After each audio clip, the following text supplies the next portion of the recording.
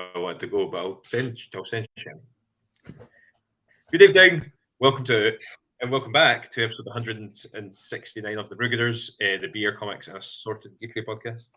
I'm Jeff, and I'm joined this week by Mr. Lagerlog Stu in the middle, and on the far right, but not a member, as far as we know, of the far right, is Mr. Andrew McGee. How are we doing, guys? We all right? Yes. Doing quite well. As well as can be expected in this day and age. Yeah. Take from that what you will. How are we? So we're going to chat through our beers. We're going to chat through our comics as we usually do. We've added Assorted Geekery into the subtext of the podcast because we all, like, I think of the three of us always just chat other assorted nonsense that maybe doesn't fit into the standard beer and comics framework. So I, in a bid to make sure my laptop doesn't crash on us like it has been in pre-show, have closed all the boxes, including the one that had my itinerary. So while I load that back up, and why don't you guys tell us what you're drinking? Andrew? Okay. I am drinking, I actually can't even read it, it's called Chillax. And it's, I've gone the wrong way here. It's that cold press IPA. There we go. Oh, a cold Williams brew Bros. IPA. I'm not actually sure what a cold brew IPA is. I think all beer's brewed cold, but yeah, cold brewed. I'm just touching what it said. I learned about this. I think I learned about this. It's to do with the carbonation. When I used to do that wee homebrew thing, they used to often talk about cold crash, which to my knowledge is when you I think it gets your beer quicker. Like the idea is that you can carbonate. Maybe you can bring the carbonation down really, really quickly, or something. I'll Google it, but I would be. It says it's cold brewed to max out the contact time with the hops and amplify the aroma during fermentation.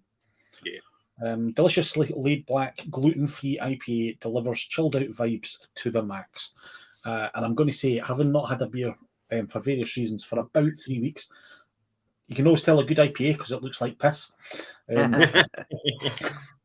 Cloudier the better, quite often with an IPA.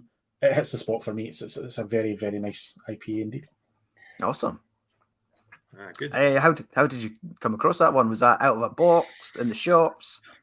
It was out of a box. I'm still working through all my box beer. I did manage to get through online and cancel my subscription with the the box beer company that was sending me boxes. I had 3 boxes of beer in the shed, and as you are well aware, a lot of beer around the place, as well as a fridge of beer down there. So I really was maxing out on how much beer I could store. And I'm not sure how long it lasts. Like, I put all this beer on here, and then more beer arrives, and it's been there for maybe a year. So I'm thinking, how much longer do I have to read it? So it might be a case of we need to do like a small beer festival in my garden. And I'll just get them all out, and we can just try and clear them all out in one day. And then I can start from scratch again. I got given lots of beer over the last couple of weeks by people, including, I don't know if you can see this, but that's a lot of Brewgooder beer. Brewgooder, a wee Brewgooder beer box from a very good friend, Ryan. Hi, Ryan. Who handed that into the shop for me, and then also some of the guys who used to come in and game gave me a case of beer as well. So I'm inundated with beer at the moment. Awesome. Hi, Neil. Nice that folk did that. Hi, Neil. Yeah, long time no see. Hiatus was long needed for a variety of reasons, and actually, I think even just the 3 of us became more necessary as the hiatus continued. So I think if we didn't take the hiatus, if we didn't take the hiatus when we did, it was coming a couple of weeks later anyway. So I certainly wouldn't have been able to this last 2 or 3 weeks. Wouldn't have been for me. But I'm back now. Yeah, it was. I think you would have noticed a definite dip in the quality of the podcast had we hadn't take a break. I'm glad we did.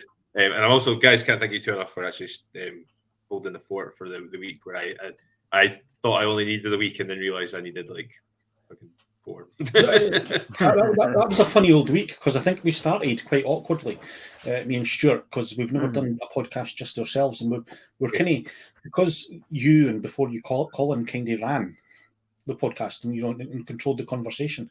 It was just us blethering, and we weren't sure how it was going to go.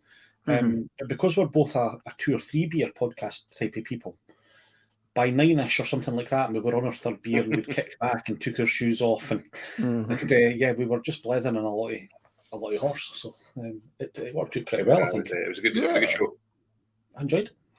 It was a really good show. I went through a period of just putting on shit to listen to in the background, and it definitely fit into that. For me, that was a really good show. It was a really, really interesting one. It was good. It's glad to see us back. So yeah, it's bro. I'm not gonna lie, I overdid it last night in terms of beer. I was in a couple of pubs. I went to Seven Kings for my dinner and had some neck oil, and then I had some Gamma Ray in Monty's, which is a pub in Dunfermline that was doing a pub quiz.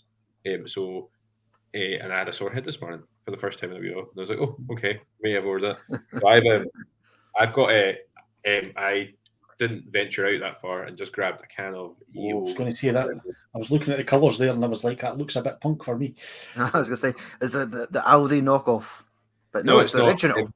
I actually prefer the Aldi knockoff. Talking about the Aldi knockoff, it was my friend Tom's birthday last week.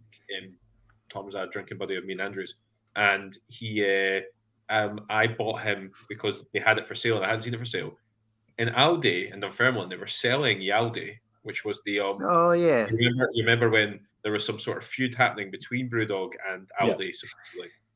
So I thought that was very strange that Aldi, because I think if memory serves, Aldi put out that anti-establishment IPA as their as their homebrewed version of Punk IPA, and my understanding of the story is that Brewdog got kind of pissed off of that, so they did a kind of Brewdog can that had the Aldi orange and dark blue colours on it and called it Give It Yaldi.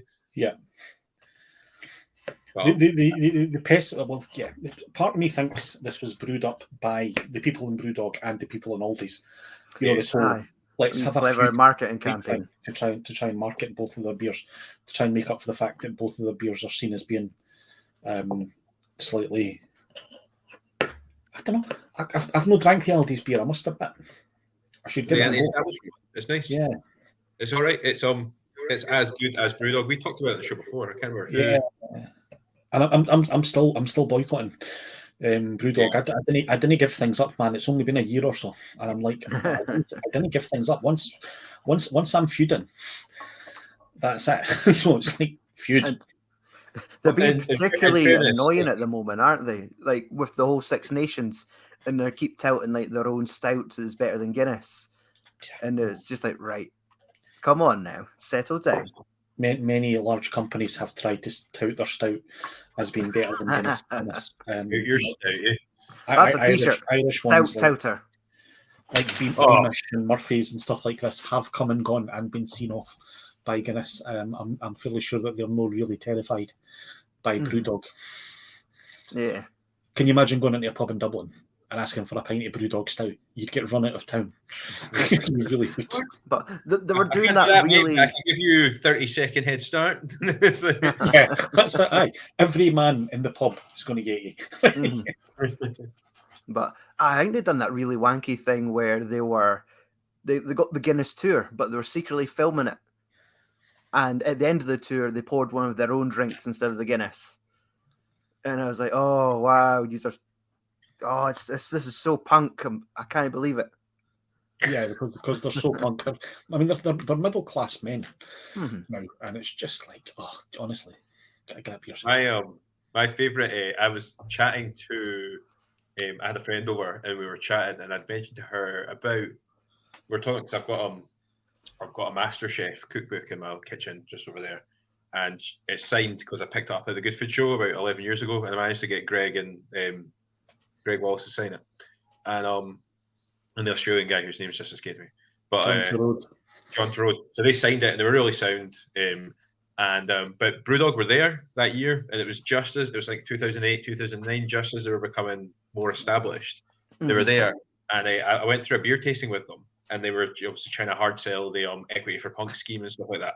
So I was telling the story to my friend, and then she was saying, "Oh, like why are Brewdog so?" And I mentioned about going down to Harrogate with you guys and how like we as a group of Brewgooders at one point we're all sitting there in a Weatherspoons with a can of Brewdog or a pint of Blue Brewdog. It was like we're just total double idiots now. We've completely sold out on all our morals.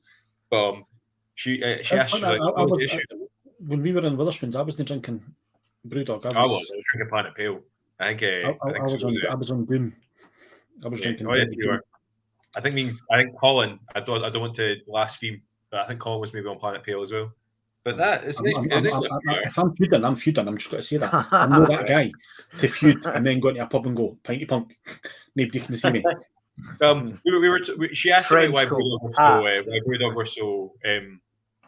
were so such a controversial brewery now, and I googled like their Wikipedia page just to try and like give it like a summation of or surmise what happened.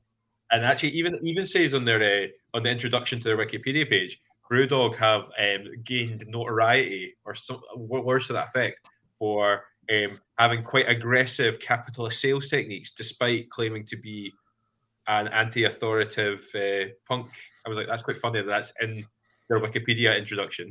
So I don't think they can control it. I just still like them because I think the guy's a bit of a dick. And not even both of them. I think it's just one of them. Yeah, there's two guys saying it. Yeah. It's Watt. Is it James Watt, the second guy's name? Yeah, not be. He's just a bit of a dick, and I feel a wee bit sorry for the other guy, and I certainly feel sorry for the people who buy into their their every time they have a like their pyramid scheme. Yeah. Buy more shares and you get free drinks and shit like that. But yeah, he's just a bit of a dick. It's like one pint on your birthday, isn't it? And you get reduced tickets to their AGM, which I think is just like a concert in Aberdeen. Yeah. That's anyway, it. That's Martin saying. Over to Brewdog and know enough to Neil Bailey talking about Guinness. Yeah. I will just say about Brewdog, like I do feel like a dick for drinking it, but it was also a gift from my 7-year-old who was in the pub the other day. It was like, "Oh, you're in a second can." That's a good one as well. And I'm going to Stone's go-to IPA. You just can't see this guy, but this is so cold. So yeah, Martin, talking about Guinness. Martin saying, "We'll always drink a Guinness for the Six Nations." #boycott Brewdog. And then Neil Bailey was saying, "Obviously we're in Scotland right now. Scotland's it's Six Nations fever's hitting. There's another Six Nations weekend coming up, and Scotland have got a chance to win the whole thing. Is that right? I'm not a rugby. No. This weekend, if we can beat Ireland, we're in with a shout because we'll be one of 3 teams that have played 4 and won 3. If we can beat Ireland, but that's a very big if. Ireland are currently ranked number 1 in the world. Yeah. So, that's in so Neil said, "I walked all the way through Temple Bar area in Dublin, walked into a pub and asked for a Guinness. Only made it's the only pub in Ireland that doesn't sell Guinness. Every step possible, but not Guinness." That's actually a good marketing technique, to be the only non-Guinness pub. Yeah, it's probably have a wee pint of Beamish. Yeah, Beamish. I've drank Beamish is made down in Cork, and I've drank Beamish in a pub. They say stout doesn't travel, and I've drank Beamish in a pub 150 yards away from the Beamish brewery. And Guinness is still better. Sorry, it just is. I remember having Guinness when I was quite young and like swearing off it for decades, and then I can't remember what I was doing. I was investing a bit, I think, during lockdown, and I grabbed a can of 4, and I was like, "Shit, this is a fucking quality beer, Guinness." It's probably one of the better mass-produced beers in any supermarket. It really is. If you have it cold enough, it is absolutely beautiful. Yeah. And a decent pint of Guinness in a pub. I sometimes wonder when I'm out and I'm drinking, I decide to have Guinness because I vary it up a bit. And whenever I drink Guinness, I always wonder, why do I ever drink anything else? But then I wake up in the morning afterwards and realise why I drink lighter beers sometimes. It's havoc with your guts and head. Yeah. But it's a beautiful beer. Stu, what are you drinking? I am drinking. This is the first time I've tried one. It is a tin of Arbor, Talus and Wonderland. It's Oh, an I love American Arbor Ales. pale ale. And that's, yeah. I So, bet that's amazing. and it's the fact that it's like a 1 pint Yeah. like can of like like just filled the glass. Yeah, it's actually quite a nice, lovely, like kind of citrus pale ale. I picked up in Dundee from Discovery Beers, and they had several the Arbor beers. But yeah, I just took a random shot, and obviously, like the can art or the colouring with it being Yeah, Talus and Wonderlands goes with it, like the Cheshire Cat. Cheshire Cat, yeah. Yeah, Nice. it's quite clever. Quite enjoyed it. I think is Talus the name of the is Talus the name of the hop? It could be. The American hop Talus, accompanied by the wonderful Idaho 7. They do Arbor ales are great, and actually they have like some of our statuses in the past as well, because we have drank them quite a lot on the show. They have a can like the same. So I think all their can art is kind of it's horizontal lines with different colours. If memory serves, or with Arbor written the way it is, or similar to that theme. But they have one called My Little Sabrosi, and it's that's like the rainbow coloured one, isn't it? The rainbow one. That's a phenomenal beer. That's been one of my highlighted beers quite a few times on the show. That uses Sabro hops. So yeah, it's a really good brewery. But I quite like the idea of just building your beer around one hop. I know you get like mixed beers that'll like throw in 2 or 3 hops and try and like breweries like Arbor and breweries like Salt do it as well, where they just like pick a hop and then that just becomes like the line. Yeah. But no, quite enjoying it. Nice. I'll definitely try more of their stuff. Yeah. I was trying to look up. I Google beer news quite a lot and see what comes up, and I just thought like funny things about beer. Just trying to mix up the fucking algorithm a wee bit. One of my favorite stories of this week on doing that was from let's see if I can find it, the actual article. So there was a brewery in Australia called the brewery's called Your Mate's Brewing Company, which is a quality name for a brewing company anyway. But they do a watermelon sour beer, so Andrew will never drink it. But the reason why these guys were in the news this week internationally in the beer community is because they had to do a product recall because there was something they'd apparently put a batch of their beer through what they call a second fermentation, and therefore they were advertising a beer. They said that they'd sent out a bunch of beer that was overcarbonated and had a higher alcohol content than stated on the tin. I was like, that's absolutely amazing. You just drink this one can of beer thinking it's maybe 3 or 4%, and it's up in the 7s or 8s. You just be like, you need to know these things. Yes. Yeah. Getting hammered off what you think's a 4% watermelon sour. Well, for a start, that's what you get for drinking a watermelon beer. It's just not natural, is it? I think it's okay with sours and all. Like, I'm not a massive fan of sour beers. I do find one I'm like, that's incredible. Like, Vault City's Iron Brew one is incredible. But I think if you've got the right beer style, fruit works really well. Yeah, it's called cider. Tractor juice, tractor wine, tractor.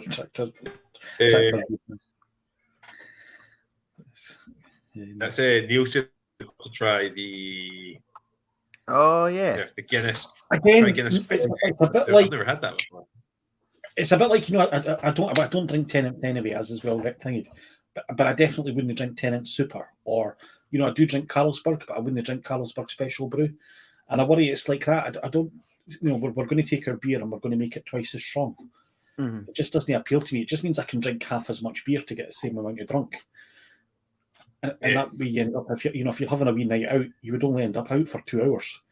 And then at 9 o'clock, you'd be like, taxi.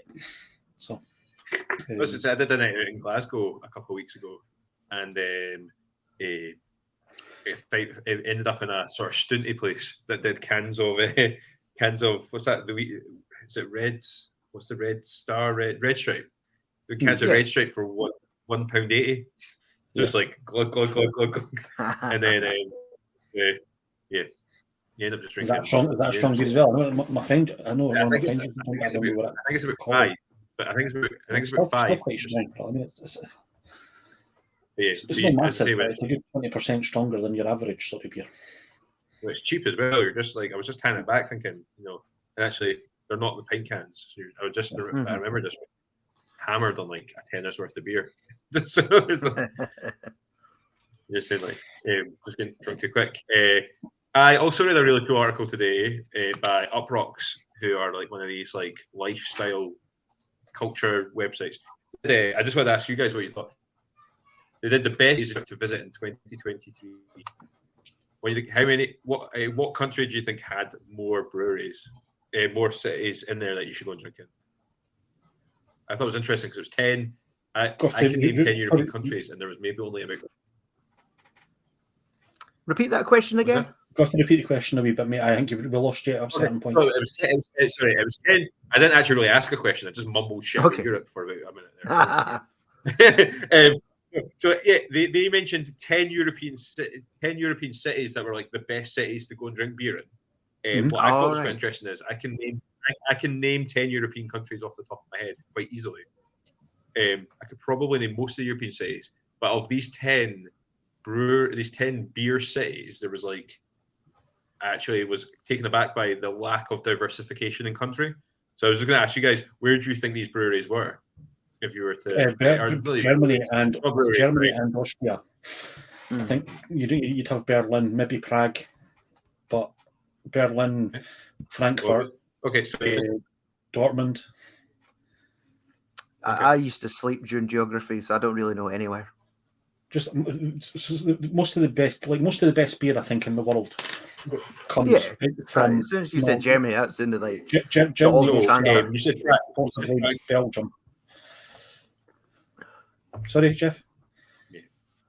So I thought it was quite interesting. The article was interesting because I think we were talking about the article was quite interesting. So I think we were talking about things like where like why you would go to that place to drink as well. But yeah, 4 of them were in 4 of those cities were in Germany of the 10 mentioned, and there weren't cities I never really thought about either. I'm trying to bring up the article. Have you ever been? The first city they said was I've not, but we always talk about it on the podcast.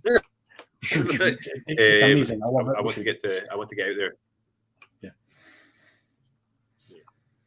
So they mentioned Rome. Rome came up. Okay. They mentioned Bamberg in Germany. Mm-hmm. They mentioned Prague in the Czech Republic. They mentioned London as the only European city on the list. Cologne in Germany. Hold on. Because the only Europeans are the only British city on the list, you mean? The only British city in Europe on this list was London. Okay. Then they had, is it Plen or Zen Plen in Czech Republic? Don't know. Then I don't know. Then Brussels in Belgium. Then Leipzig in Germany. Mm-hmm. And then Dublin in Ireland. And then last but not least was Munich in Germany, which I want to go. Yeah, Munich is only 400. 2 of them. See, Munich do a marvelous. Like I've not been to Munich, but they do a brilliant Oktoberfest apparently, and so that's a great place to go. I'm surprised Berlin didn't get in, but yeah, I would have said definitely Berlin. I've got a friend Emma who pubs, so I think it's a good drinking area, but it does need. Like I don't think you get a lot of beers from Ireland. You get. They're very similar to Scotland was in the sort of 70s, 80s. I think it was like, they've got their lager, which is Harp. They've got their, which is made by Guinness. I think they've got Guinness, obviously. Yeah. They've got a dark beer called Smithwick's, which you used to be able to get in this country. It was called Kilkenny when it was branded through here, and it was actually really nice. And Caffrey's, but I'm not sure if they still make that. But yeah, I'm surprised Dublin made it onto the list. Like, say, for pubs and stuff, yes, but no for breweries and things. Yeah, I think that was what the article was called. But the article, I'll put the link to it online. They often talk about like Italy. I don't think it's known for its breweries, but in Rome in particular isn't. But they were saying like in Rome's like because of its cafe culture is like a total perfect beer city because it's like you can drink and like people watch, and you can't really do that in some of these other places. What I thought was quite interesting about Munich being named is I've got a friend Eva who what helped me do quite a lot of editing on the Brewgooder anthology. She did a lot of the formatting and the inside covers for us. But she's from that area, and you mentioned Oktoberfest. I was chatting to her in October last year, and she was talking about how fucking angry she gets because, like, she says Munich itself, Oktoberfest happens all over Bavaria, but Munich itself is like it's a bit like the Christmas market in Edinburgh that is to us. Whereas like folk travel all around the world to go to like one specific area, and she's like, no. Bavaria is the whole Germany celebrates Oktoberfest, and actually, even if you just got the plane to Munich and then took a train to one of the nearby cities in that area, you would have a better Oktoberfest experience. It'd be cheaper, it would be less busy. You know what I mean? That she was kind of throwing those ideas out there. So I was like, yeah, definitely want to go to that area. My brother's a big Germanophile or Germanyphile or something like that. And he was over there when he was in the RAF, and he speaks Germany, and I think he wants to retire there. And he swears by a place called Koblenz, which is I don't know if it's in Bavaria, but he's been to the thing he's there, and he says that's it's a great place to go. So yeah, she's probably right. I wouldn't want to go to have something that the Germans hate, to go to the equivalent of the Princess Street German market. You want to go to something more traditional and more real. So something authentic. Yeah, totally. We should go to Oktoberfest in Prague. I forgot to say in September. September. Make our own Oktoberfest. All you need is a pair of what do you call these things that they wear? Oh, the Lederhosen. Lederhosen. And I'm sure Germans think it's hilarious when foreign people show up in Lederhosen. I'm sure they love it. Yeah. It's like how Scottish people love it when foreigners cat about in kilts, cheap kilts and Jimmy hats with the white hair. I don't know. Like, I love it. I love seeing anyone in a kilt. It's just annoying when like you say, it's annoying when it's a Royal Mile £15 number. That's not really a kilt. It's more just a skirt that's been sold as a kilt to a tourist. Because actually, kilts are fucking quality. And actually, I'd swan around in one more often if I could get away with it. I think. Triply. Okay, so yeah, in it, please fire any beer comments, related comments.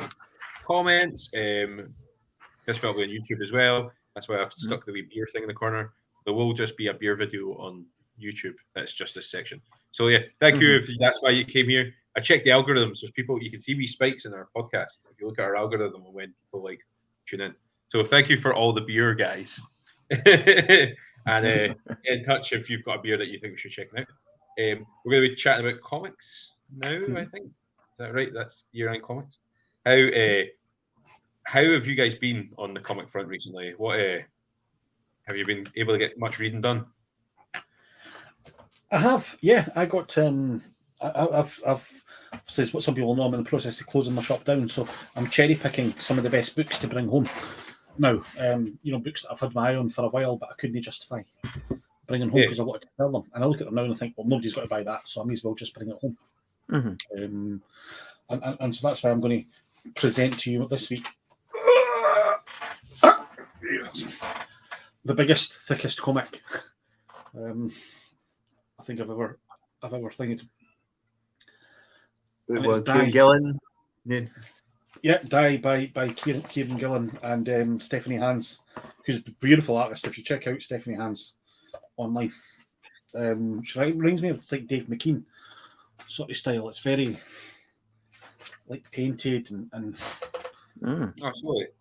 It's like many art pieces. It's this marvelous story about a group of kids that are playing Dungeons and Dragons. It's like if you're old enough.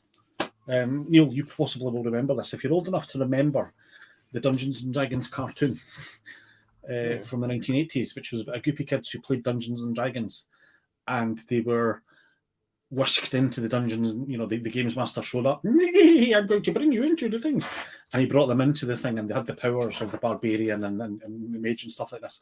And it's a very similar premise, but if it was written, you know, by like J.R.R. Tolkien on acid,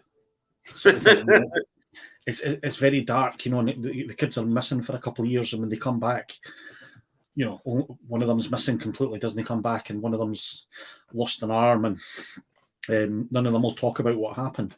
And then they age up normally in real world, and then when they're aged sort of 35, they get together again, and somehow managed to get sucked back into this fantasy land that they thought they'd thingied. It's very dark, beautifully drawn, excellently written. I know some members of our clergy, the Brewgooders, are huge fans of Kieran Gillen. Yes. You know, as a sort of friendly individual, he sometimes leaves a wee bit to be desired. But the guy's a good creator, in my opinion. And Stephanie Hans is a marvelous. You know, if you do nothing else, just go and have a look at some of her art. She's a marvelous artist, and that's what I'm working my way through just now. It'll probably take me a couple of weeks. Mm-hmm. I really like that idea of the sort of the post experience with these things. So you often see in media, like somebody. I'm trying to think of guys like, you know, like the one that springs to mind is Total Recall, where like it ends at the end of this sort of pocket of time or something. Some all this dramatic shit's happened, like all movies, I suppose. Yeah. I really wanted there to be a Total Recall movie or like an epilogue where you actually found out what happened after the shit on Mars. Yeah. And like actually, you know, if it was all a dream, where they have to fucking like go back to real life, having thought he'd like save the world, or if it was, you know, or if it was real, what would happen next? I quite like the idea of like that sort of Dungeons and Dragons. They went on this sort of epic journey as a group of kids, and then being like, what happens next? Is quite, you know. It's quite cool because like you watch these programs like the Dungeons and Dragons cartoon, like they never got home, those kids, did they? I think because they cancelled the show before they cancelled the show before they could get through. So as far as we're aware, they're still wandering, you know, the Dungeons and Dragons, which could be a story in itself. We should do it. That's a Netflix D&D series waiting to happen. Well, we've threatened to do an online D&D podcast. We did just play a game. Yeah, and that still happen, I suppose. But we did threaten to do that last year. I think if you did it, but you had to pick one of the kids from a Dungeons and Dragons comic cartoon, and it's 25 years later. So the wee kid who was the barbarian, who was, you know, cute and cheery at 11, but he's now 38 or 40. Yeah. And he's still stuck in this barbarian body. And I sing totally fucking all the time about is I listen to a podcast called Dungeons and Daddies, and it's 28, 29 episodes now into its second season, which has so the first season focuses on a group of dads who enter the Forgotten Realms to go and rescue their lost sons who have been kidnapped by a malevolent force.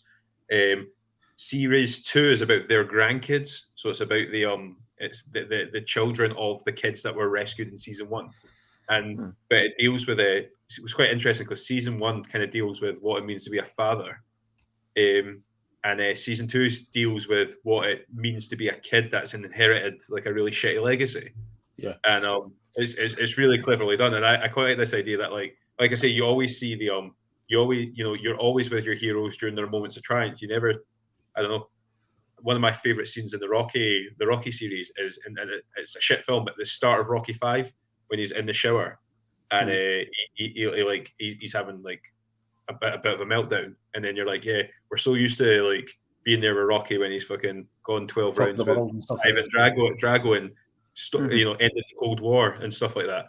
Yeah. And then you've got and actually there is like that, and I think we feel it in our everyday lives when you have that whole thing, even just like the Comic-Con come down when you spend all weekend at Harrogate like total, or Glasgow totally like chatting to your pals, selling comics, leathering, getting right into the zone, and then there's the Sunday night when you get home and you're like, your head's still buzzing a wee bit, but you're so tired, so tired. I think you've spoken to me about that Dungeons and Daddies. I really like the idea that they didn't just play characters. Everybody who plays D&D plays a character. You know, I'm playing this. I'm playing the barbarian, the mage, or whatever like that. But they play a character playing a character. Yeah. So the guys play like the soccer mums. Was it the soccer dads? Yeah. Playing the character. So they basically invent. It is. So they invent like dads. So like Daryl, who is a stay-at-home soccer dad who helps try and coach some team. Yeah. But then when they enter the Forgotten Realms, he acquires the skills to become a barbarian. Basically, so that's what you're saying. It's like, they create. It's written by TV. You know, the guys that write Dungeons and Daddies wrote Video Game High School for Netflix. Right, okay. So they're established writers. Sort of thing. And it helps because the storytelling is brilliant. So, but that sounds amazing, man. I'll maybe try and steal it off you when you're finished. No problem. You can borrow that. You can borrow that sucker, no problem, man. It's a beautiful big book. That's Andy Hasten. It's great to see us back. This week he read both issues of Dan Butcher's Viper, which you should buy off Dan. If you can't get a copy of it through Dan, you can get the first issue on Comic House, the sort of independent comics online reader app. It's really good. And he says Dan Butcher's Viper is a fun read with great art. It's an entertaining 80s retro buzz. I took second at Viper's brilliant. We had Dan on the show last year, maybe the year before, talking about Viper. It's very much like an homage to all those quality shows that we all loved in the 80s, where there was like a talking car and a helicopter with like loads of like buttons that just did shit. Cool. Stu, what have you read this week? I completely forgot about the comic part, but I did manage to feverishly read through a comic just before starting, and it was Gotham City Monsters. Oh, nice. I'm not too sure from when it was. I mean, it's got an advert for Joker on the back, so it'll be from around about then. But no, it's just kind of like first issue, kind of just introducing you to several characters like Killer Croc, Frankenstein, the Orca, a guy that I was convinced was Morbius, but it's a guy called Andrew Bennett. Then realized that's a Marvel character. But yeah, there's something happening. Someone's being resurrected, and it's getting all these monsters' attention. But probably my favorite bit to show off is this part where Andrew Bennett's getting cut straight in half by Frankenstein. Nice. There's always just kind of like one shot in the comics, like, oh, that would look mint on the side of a panel van.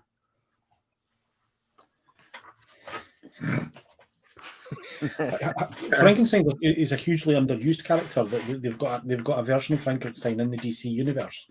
They was used all through they did a crossover event about 5 or 6 years ago, which crossed over multiple titles. Right. And it wasn't very good, to be honest with you. But he was a massive character in that. It was one of those horrible ones that ended up going nowhere.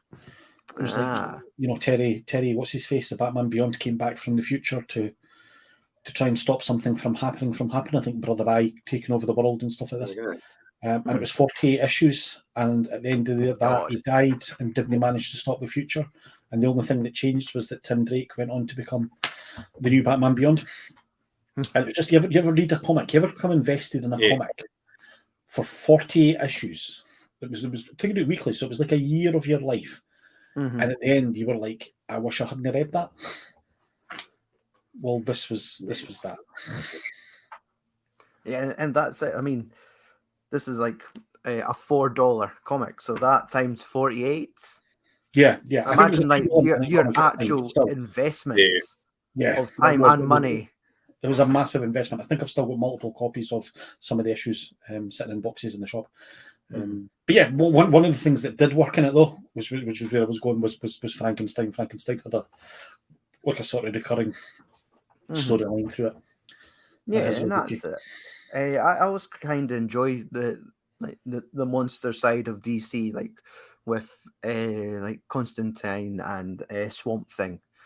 They're kind of like my go-tos. If I see their books in a shop, I'll tend to pick a couple of those up.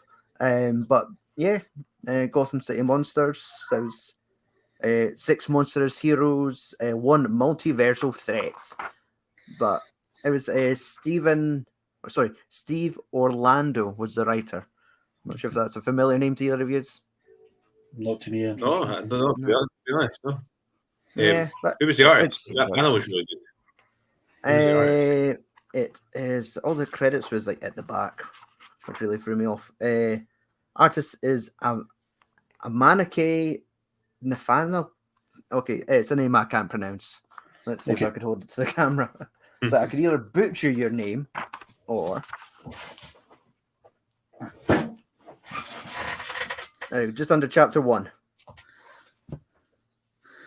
Steve Orlando just don't recognise any of the names on that. Not Nahuel Pan, maybe. Nahuel Pan. Amanke Manuel Pan. Maybe South American, possibly. Yeah, I mean the artwork's awesome. I showed you like that one. It was there actually. Like another cool image. Yeah, that's beautiful. Eh? And then it really threw me off because I got to the bloody middle of the comic, and all of a sudden it turned into like a vintage Batman comic, but it's actually just an advert for Snickers. Oh yeah, they did that for a wee while. I remember that. That probably sort of dates the comic back to about 2018-19-ish, sort of just before COVID. Mm-hmm. I sort of remember for Joker, yeah. Yeah, I remember those adverts and being like, because I was reading a lot of DC about that time, like 4 or 5 years ago. Was that all that stuff that you were reading at the time? The Red Death and the Batman all around about that time as well. So yeah. Mm-hmm. Yeah. That was what you were saying about like investment, because I tried for about 3 or 4 years. I tried to do like one event a year. So like DC or Marvel tend to have 2 or 3 events, but like it is an investment, and you have to go online and find like a reading list. Sometimes Marvel or DC will be kind enough to send you or to print a list, but like, and you can go through like various iterations of the list, and you can read like, I don't know, you can read the prelude and then the epilogue and then like the main series. Or if you want to, you can like buy all the tie-ins. And there'll be just like a random. Yeah, I did that for Civil War, the first Civil War, and there's like 100 issues or something like that in Civil War. If you read all the tie-ins, the 4 issues of Fantastic Four and the 4 issues of things like this, and then it doesn't give anything more if you just read the main story. Yeah, like I think the same thing happened. That famously had the moment where Iron Man outed Peter Parker as Spider-Man. And I saw that happen, like 8 times or something like that in different issues. But then you start to spot discrepancies as well when you read them all. Like Wolverine was in 3 different places during Civil War because obviously the writers weren't talking. So he was away doing something with the Avengers, something with the X-Men, and then he was in his own title doing something else. So yeah, just I've stopped trying to do full things like that. Mm-hmm. I did it with the Dark Knight Metal one, the one that I think I told you most of them. And there were 2 interesting ones in there, and then I did it with. There was a Thor-centric one called War of the Realms that Marvel did a couple of years ago, which was good fun. But you're right about discrepancy. You do, but I would also say in saying that you also find like a wee mini arc of a series that you maybe wouldn't have picked up normally, and that's always quite a pleasant surprise as well. There was during the War of the Realms series, which focused on like the dark. There's a Marraketh, the Dark Elf, basically took over all the realms apart from Earth, and New York becomes like the last bastion. And then when when New York starts to fall, Doctor Strange starts to evacuate folk through like the Sanctorium portal to that. What was it? That place that all the sorcerers go to in the movie. Oh yeah, the temple.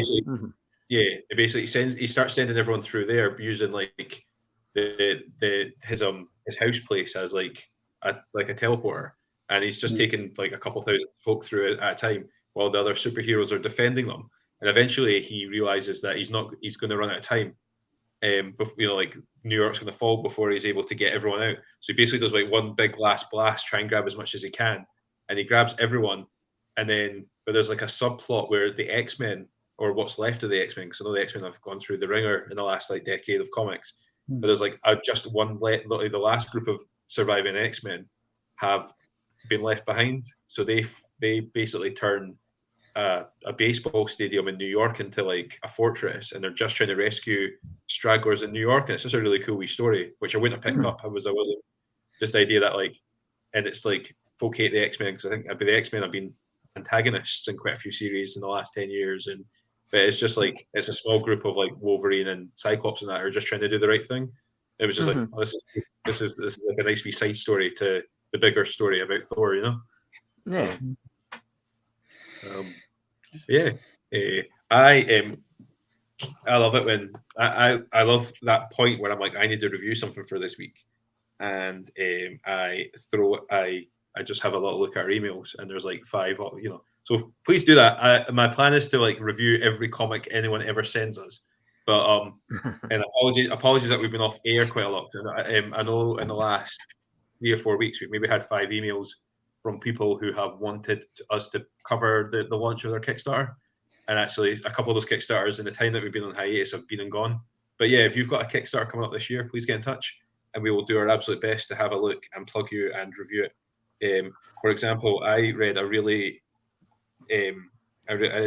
cool issue 1 today called Hornets that was illustrated by Ben Edwards. So Ben Edwards is it was written by Jordan Sam Adams, who's an award-winning writer from Birmingham, who has written comics for Blue Fox Comics, who are friends of ours. Disconnected Press and 100% biodegradable. I haven't met him, but his illustrator is Ben Edwards, who is an illustrator, writer, and designer from Burnley in the UK. But we met Ben at Acme last year. He came and chatted to us for a wee while, and so he dropped us an email last week to say, I've just drawn this book, Hornets. It's going to get launched on the 21st of March. I'll put all the information in the plug. But yeah, it's a really cool series about set in the near future, sort of 2060, where there's a war between like the alliance of America, which is like what the USA becomes in the next 3 decades, and they have like a special ops group called the Hornets that are an all-female group of sort of special ops agents, but they're almost rock stars as well because they're so like popular in their government, and I think their exploits have become legendary. That as well as being like assassins and snipers and shit, they're also like pinups. And but it's dealing with the fact that issue 1 of Hornets deals with the fact that their government betrays them, basically sells them to the enemy as part of an attempt to broker peace between this American alliance and an international conglomerate or republic who are the antagonists. But it's just basically, it's all from the perspective of the Hornets, who are a group of there's this group of special force women who are now in this concentration camp, sort of prisoner of war camp, in a rogue state, having been sold off by their own government, and they're trying to escape, and they're trying to like bring justice to what's happened to them. But at the same time, there's a lot of like interlinking drama between them. Like two of the Hornets were in a relationship just before the mission that got them imprisoned, and there's been dishonesty and there's been cheating going on in that relationship. That, you know, they're like, I think there's that situation where like, I'm fucking raging at you, we'll deal with this when we get home, and then they never get home. And it's just kind of stuff like that. So really cool, beautiful, quite well drawn. So Ben did a really good job. A really interesting story where I think the more I think about it, the government that the Hornets work for are potentially the baddies. You know what I mean? Obviously, like you would assume that the guys that you're following are fighting on behalf of the goodies, but maybe part of maybe part of the story is this group of heroes realizing that fighting a war for the wrong side. That's quite interesting as well. But, yeah, written, that's a full page panel of It's really nicely drawn. Oh, okay. I will fire the link. I'll fire the Kickstarter link up because it's not out yet. A couple of weeks it'll be up. So, and I'll obviously talk about it more at the time. That's Neil saying that he Comics has just bought Margaret Atwood's The Handmaid's Tale graphic novel. That'll be laugh a minute, Neil. You'll chortle your way through that one. I think that's one of those one of those novels that you see, a dystopian, when a dystopian novel has become to the fact that it could be written as a factual book now. You think to yourself, these novels aren't supposed to be done as guidebooks. They were supposed to be done as warnings. 1984 and The Handmaid's Tale, the one oh, that's a great idea. But yeah. One of my favourite, I follow a group of Australian comedians called Auntie Donna, and one of them put on these Instagram shorts. You put a video that was like, when you're in a funny mood, but don't realise that your girlfriend's watching The Handmaid's Tale, and it's like just him walking into a room like this and kind of going.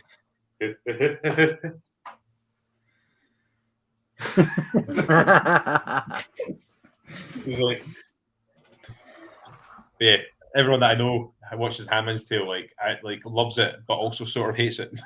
It's anxiety. It's one of those shows that it's obviously designed to make you uncomfortable, and sometimes stuff is like that.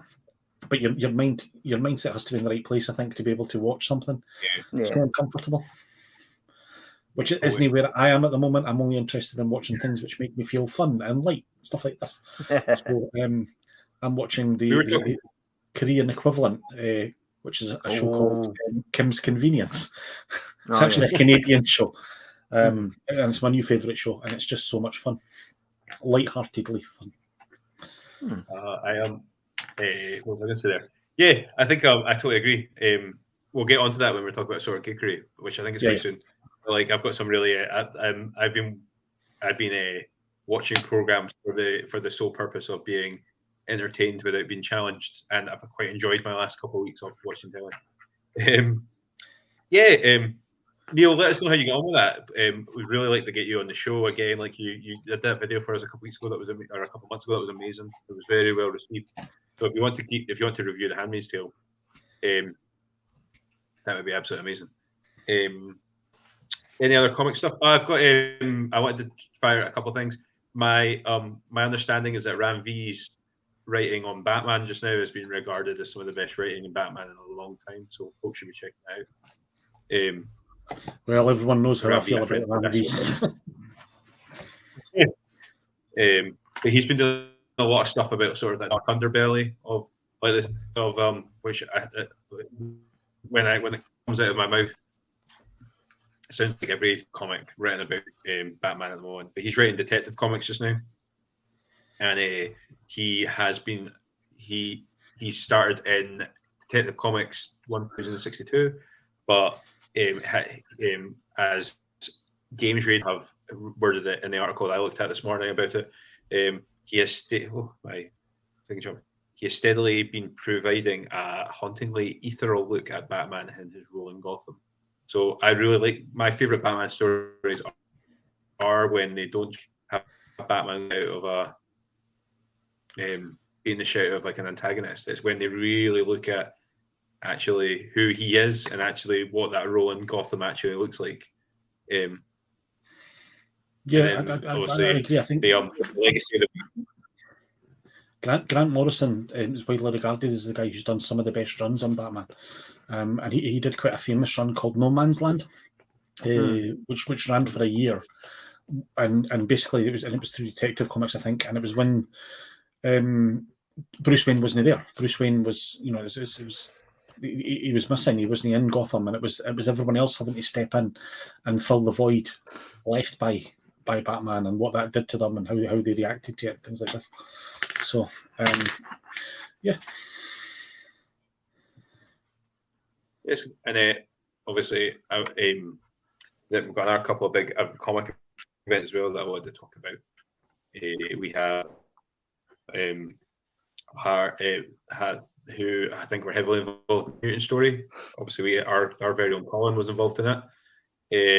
they have been, for the last couple of months, been putting on a comic art exhibition in Howden Park Centre in Livingston, which will be running from the 3rd of February to the 9th of April. Free entry. It's a history of West Lothian and comics today. But we've, I think myself, David, Colin, and loads of other Scottish and Scottish-based comic creators and international comic creators have contributed to this.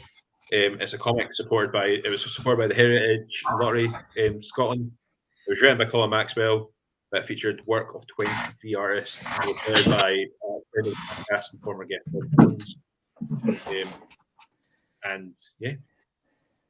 edited by Tony Foster, who I'm hoping to get on the show quite soon. But they're doing, as part of this massive exhibition, they're doing an exhibition. So there's a Comic-Con this Saturday, so Saturday 11th of March, from 10 a.m. to 5 p.m. in Howden Park Centre in Livingston. I'm going to be there with a Brewgooder table. I know David's going to be there, sort of as a Brewgooder / Glass City, and Colin's going to be there as Colin tends to be there as the comes with us, and then we never see him for the weekend because he's schmoozing with other creators. So yeah, if you're in Livingston on Saturday this year, I was supposed to be with you on Saturday with some comics and a thing like that, but because of changing circumstances, I'm in the shop this Saturday, so I'll not be able to make it. I hope you have a great time.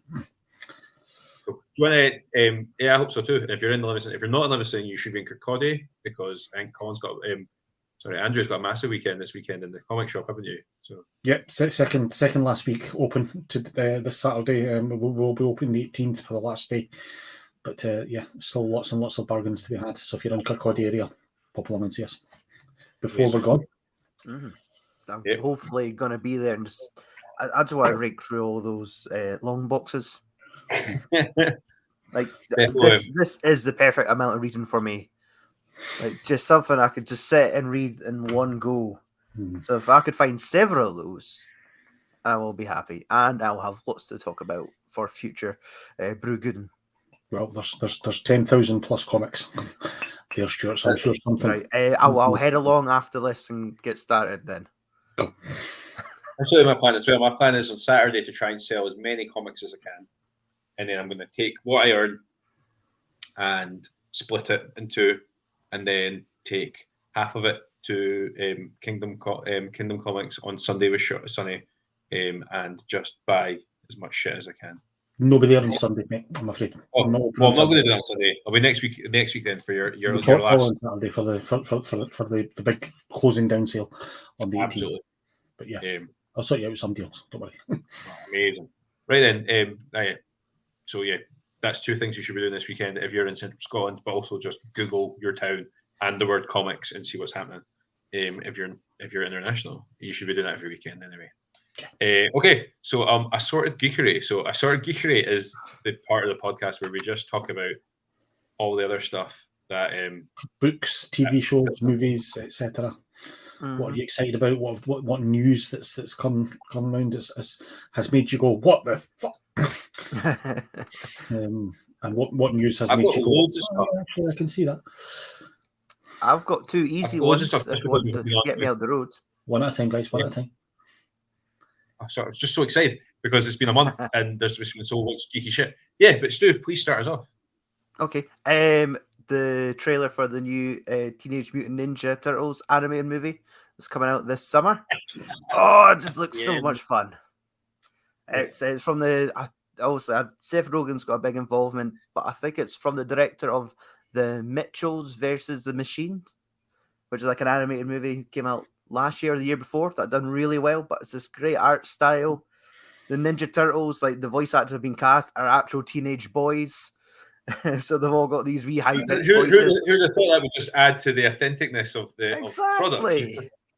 product? One of them gets a knife in the leg and they're all screaming because they don't know what to do. And, I love that bit of the trailer because it reminded me of that whole, like, when you were a kid and you got in a fight and you were like, one of your fingers is pointing in a direction it shouldn't.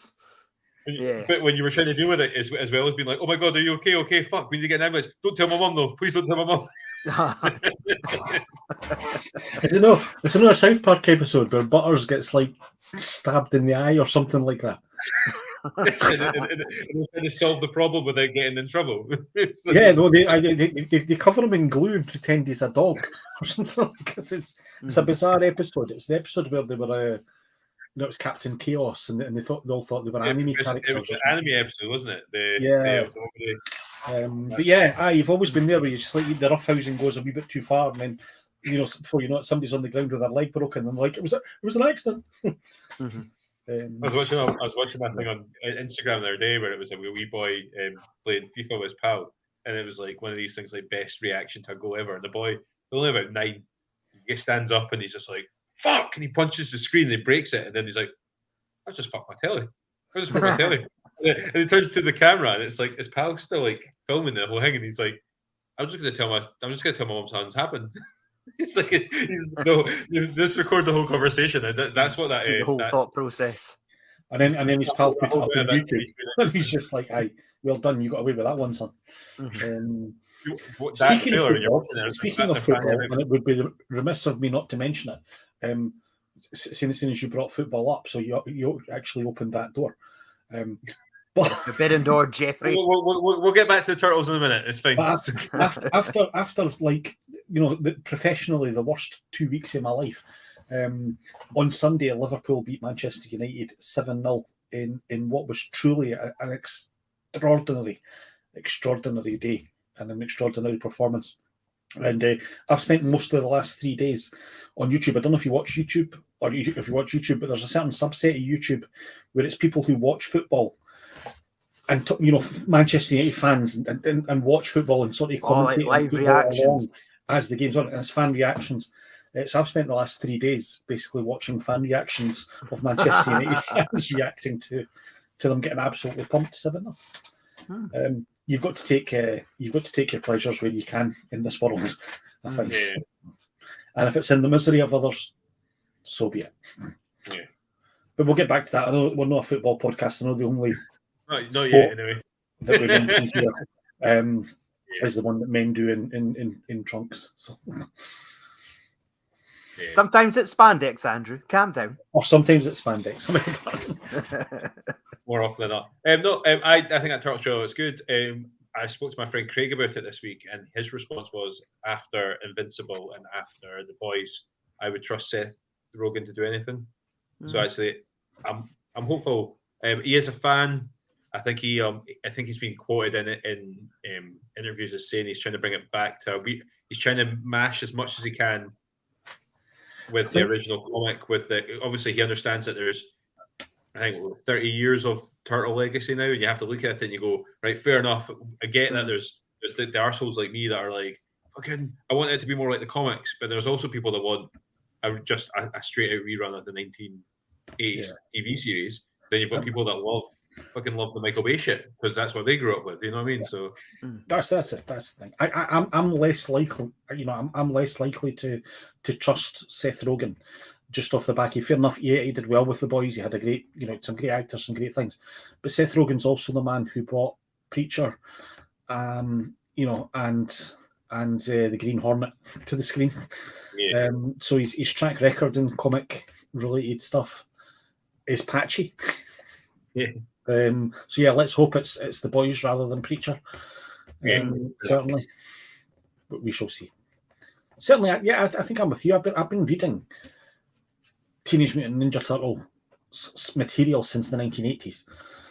I had it back when it was still in black and white. Back when they all had red masks, and they had to make that decision to have all the masks different colours so that you could differentiate between them. You sell more toys. To sell more toys. And I've always wanted a decent movie. I think the last animated one they did wasn't bad. The Netflix one. Was it TMNT?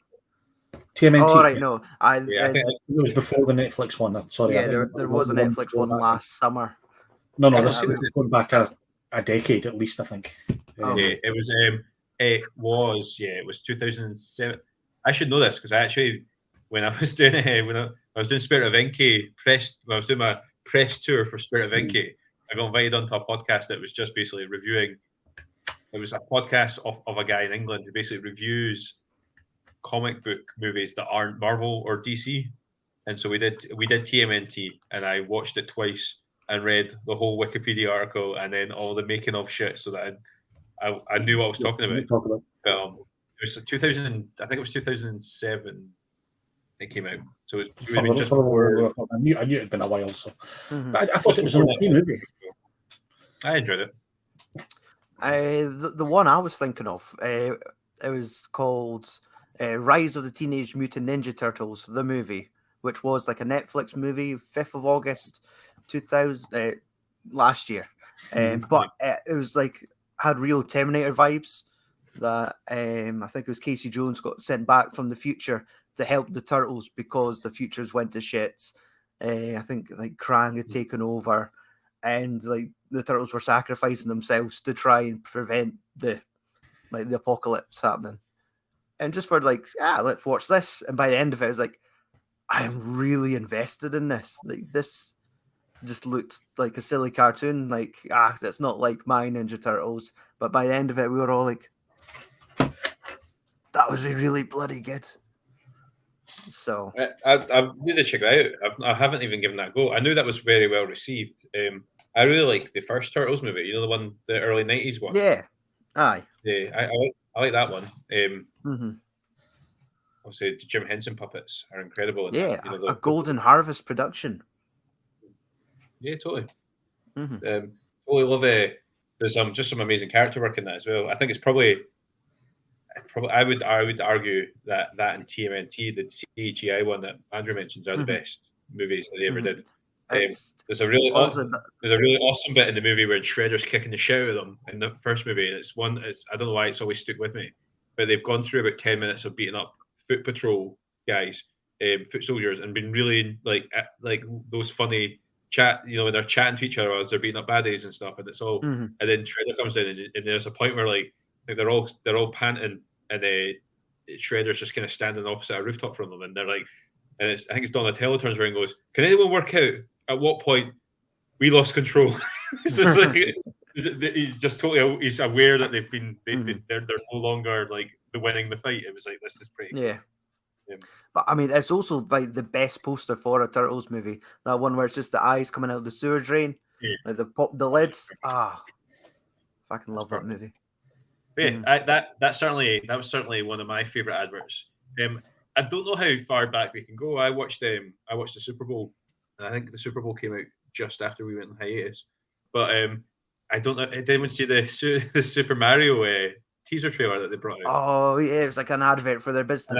An advert for their business. So good with the Super Mario Brothers Super Show rap on, and then aye. It was very clever. Like, that film was going to make a tremendous amount of money and will probably be universally loved. It's just like my son is counting down the days to see it. Mario, that film is going to be an absolute bomb.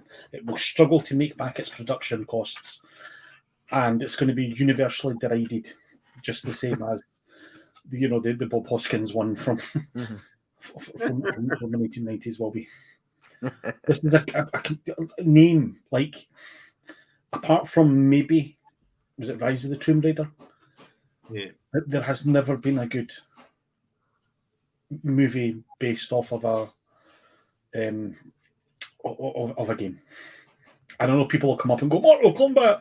Or one person in particular maybe will come in and say Street Fighter, which did have Kylie in it, which is got its good points, but the boy from Adam's Family, like in one of his last roles, not his last one, before he died. Raul Garcia.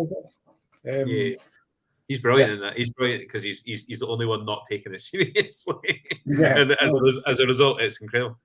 There must be a decent comic book movie adaptation. I haven't seen the Uncharted. I know there's the Uncharted movie which came out recently. That was average. Yeah, that's what I've heard about that one. It's average. What about I want to say like one of the animated Final Fantasy movies. I've got a friend that'll go out there and say Spirit Within. Is that that's the shit one, isn't it? There's one that's that was the one where it's like an original story. But yeah, you had Advent Children, which was like some sort of sequel to Final Fantasy VII. But it was fine. But I mean, even Sonic like this, Hedgehog was Sonic alright. the Hedgehog. The That's first- what I was going to say. Like my children love that film, and I wasn't disappointed. More than anything else, I'm sorry, guys. But So, I mean, I'm it's trying to got think. James You have- Marsden. What could go wrong? no, I just Superman. can't see the Mario Brothers one being. I will eat like if it becomes universally adored and makes back its money, I'll come on here and I'll eat I'll drink peppermint stout or something like that. You can pick the worst, fruitiest Between beer that you can now find. and the 7th of April, me and Jeff will accrue the sweetest of milk stouts. The sweetest of milk stout, something We'll with have Is it them 7th ready for you. Is it 7th of April it comes out? Yes, my son is counting down the days because that's the first date he will be taking his girlfriend on. Oh, He's That's a good 9. that's what? brilliant. He's 7? 9 years old. 9. And they're And going I he's didn't to realize see, it was so and they're going soon. to see Mario. Brilliant. So I didn't, it's I like didn't, I that's didn't it. realize, that's going to be great. I might have to buy one of those blinking passes because there's like so many movies coming out this year. Like normally I'm like not that bothered, but the Dungeons and Dragons movie comes out on the 31st of March. Looks is like what- it could be a whole lot of fun. It looks like it could be quite decent. What was I going to say? You've got Guardians of the Galaxy Volume 3's coming. I don't know how I feel about that one. That one feels like it's going to be a bit heavy, even though it's a Guardians movie. But, I watched that trailer and thought, I am not digging how emotional this is looking like it's going to be. It looks like there's some cute furry animals in danger. Mhm. Yeah. Somebody's going to die, Mm-hmm. Yeah, and that's the thing. I think so. I think it's going to be Drax, to be honest. Like, not spoilers, and if I got it wrong, I apologize. Batista has said he's got no interest in coming back beyond this. He hates putting that movie, that makeup process. Yeah, that's him. Once this is done, he's done. So The Flash is looking quite decent. James Gunn's come out and said he reckons it might be the best superhero film ever made. I guess it's going to be those ones that it doesn't matter how good that movie is. Some people are going to boycott it. Mm-hmm. And it does look good. Ezra Miller. And Ezra Miller, and apparently it's got Ben Affleck and it's got Michael Keaton in it. Mm-hmm. And there could be some other cameos that we've not heard about yet. I'm hearing Linda Carter's possibly is a cameo in it. Which they definitely seem from. I know it's a Flash movie, but I think the distinction from the last trailer that they are leaning more in. Obviously, they are going to be still talking about the fact that Barry's trying to stop his mum's death, but they are very much leaning in more into the fact that they've got Michael Keaton Batman, and they've got Supergirl. She got more of in the more recent trailer. She's got more presence as well. Yeah. And a very I definitely one of my favorite comics ever is Flashpoint, and I was getting massive Flashpoint vibes from the trailer. Mm-hmm. And that whole we've got a Kryptonian that we're keeping out of the sun and stuff like that. There's some massive rumours floating about cameos that they're trying to introduce a lot of, because it's a multiversal thing, so they can introduce different people. And the big rumour that's floating about is that there's going to be like a Kingdom Come style Superman, with a black thing, played by a CGI'd Christopher Reeve, which. They wouldn't have a dry eye in the house, would there? Because he was quintessentially Superman for me growing up. He was, he was the greatest of all the Clark Kent. He was the greatest actor to play Superman, I think. If you give him Kingdom Come as his material as well, because that's a very, if memory serves, and if my feelings are not misplaced, Kingdom Come Superman is not what Christopher Reeve was he? He wasn't Kingdom. No, but Kingdom Comes obviously he's a much older Superman. He's a Superman who's been retired for 15, 20 years. In dungarees, yeah. Yeah, he does wear dungarees at one point. You're absolutely spot on. He's a much darker Superman who can step away from life when he was rejected in favour of more violent, more modern heroes. Kingdom Come, as I've said many, many times, is one of the greatest superhero comics ever written. It's like totally, it's not Christopher Reeve's Superman. But actually, now that you said that, it's Christopher Reeve's Superman having been rejected by society for not being dark enough or cool enough. Yeah, and like I said, an older CGI'd Christopher Reeve just in that sort of as a cameo role, I think would be nice. It would be quite cool if they brought in like one of my favorite moments of the Flash, the Crisis on Infinite Earths, was when they brought in the Flash from they brought in John Leslie Shipp again. As Barry Allen from the sort of 90s. Yeah, they brought him in because obviously he's Jay Garrick, and he plays Henry Allen, and then he plays Earth 3 Jay Garrick. Yeah. But then in Crisis on Infinite Earths they had him play. I think he's Earth 91 is what they call him. He's from Earth 91, but he is Earth 91 Flash, and it's he's playing the Flash from the 90s TV series, and that's still one of my favorite comic book TV program costumes. It was very molded. Thing, but that the Arrowverse, what the Arrowverse did very well is it found places for all the actors who'd done the roles before. Yeah, like Helen Slater is in Supergirl as a character, and Dean Cain, I think, in Supergirl as well, and Linda Carter was in Supergirl as well. Actually, I'm thinking even they had even in Crisis on Infinite Earths they had Burt Ward for a very brief cameo. Ward, yeah. So I was like, oh yeah, walking his Chihuahua. I'm like, this is amazing. So excited for Flash. What have you guys been watching? Like, I've not seen you in ages. I picked up a couple of programs based on you guys making suggestions and ended up loving them. But I don't know what you guys been watching. Oh no, you can't just leave it at that. You have to tell us which ones are suggested that you've loved. Go on Disney Plus, everyone, and watch Extraordinary. How funny! Extraordinary. Say that again. How funny was Extraordinary? Have you seen it? I haven't. No. It's just hilarious. There's. So I'm back. I jumped in there. It's an easy premise that everybody in the world has a superpower, apart from this one girl who's not developed her power yet. But our best friend sort of thing is a girl that can speak with the voices of the dead, and then she finds this cat that turns out to be a man that can turn into a cat, but he's forgotten his history and his names, and he's called Jizzlord. And Jizzlord, yeah. It's just the funniest show. If you've got Disney, just watch this show. It's just so funny, and it's 8 half-hour episodes, so it's an easy watch as well. Yeah. It's an easy watch. Hits a couple of emotional notes, but nothing too brutal. I quite like it's got some of my favorite actors in sitcoms. So the main character's mum is played by the lady that was Sister Michael and Sister George Michael. Derry Girl. She plays she's just she plays a superhero like control technology, but obviously she's also a parent who's fucking useless with technology. So like she can control technology, but she still can't get it to work, which is amazing. She's absolutely amazing. How she should have won a BAFTA for the sort of role of Sister George Michael. That one scene where she's at a funeral and she starts this, am I dead?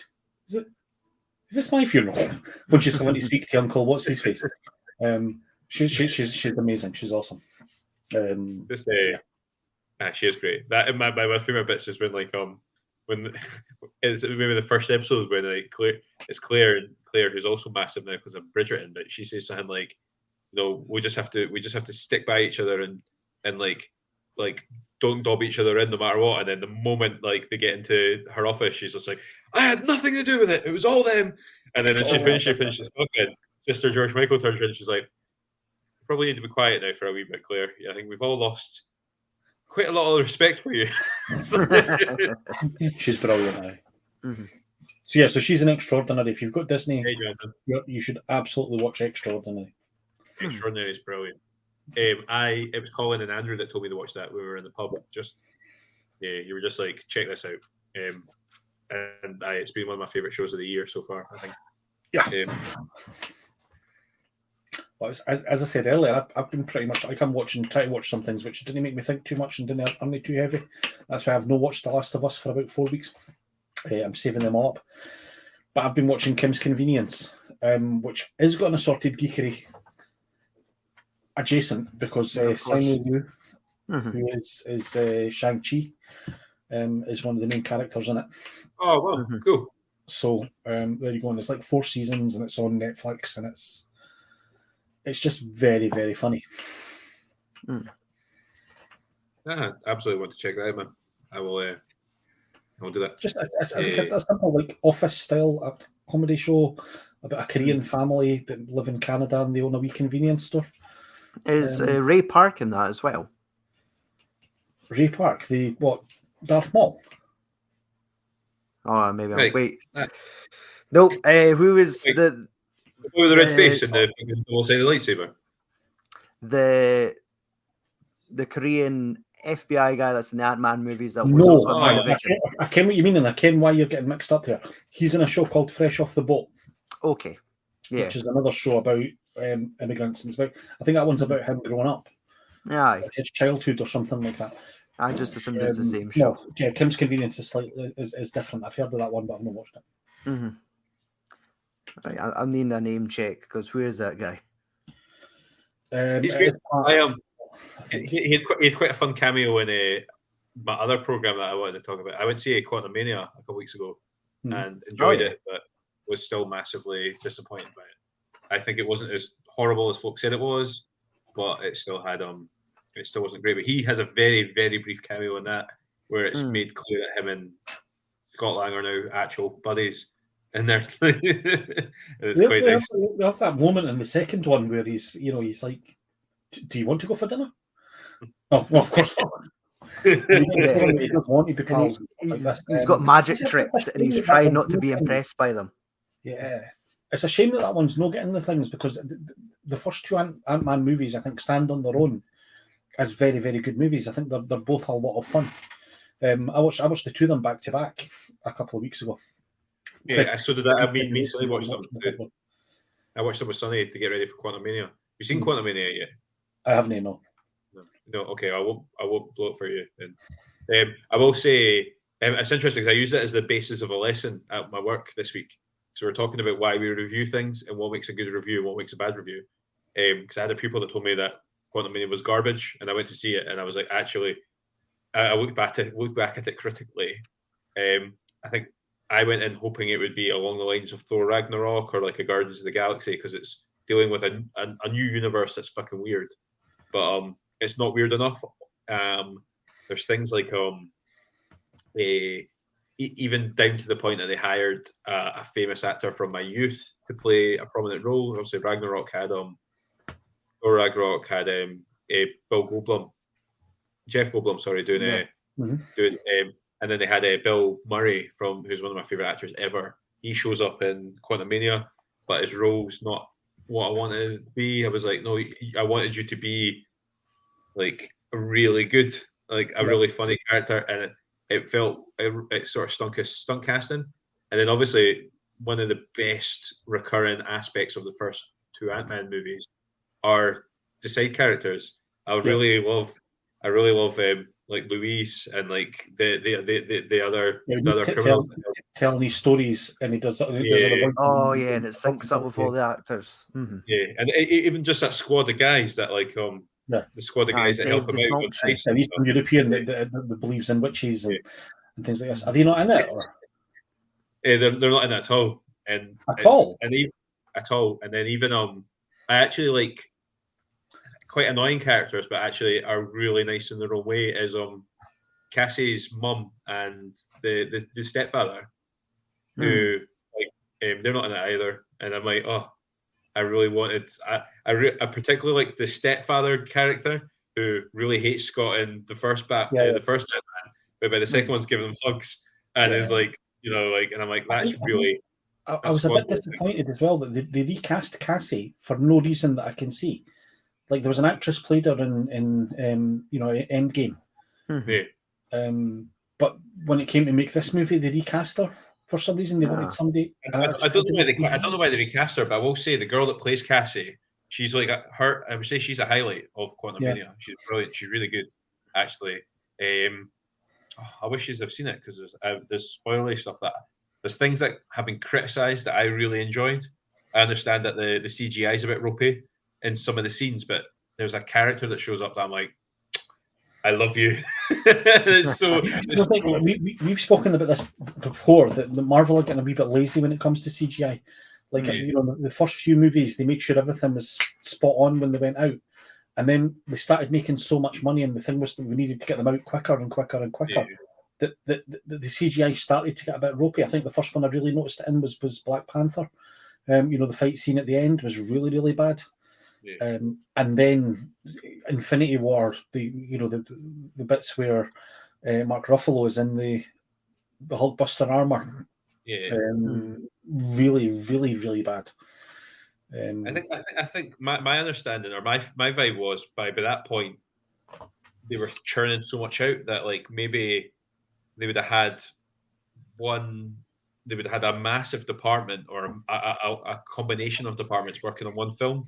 But by the time you get to Black Panther, they've got them doing at the same time that movies, television series. Yeah.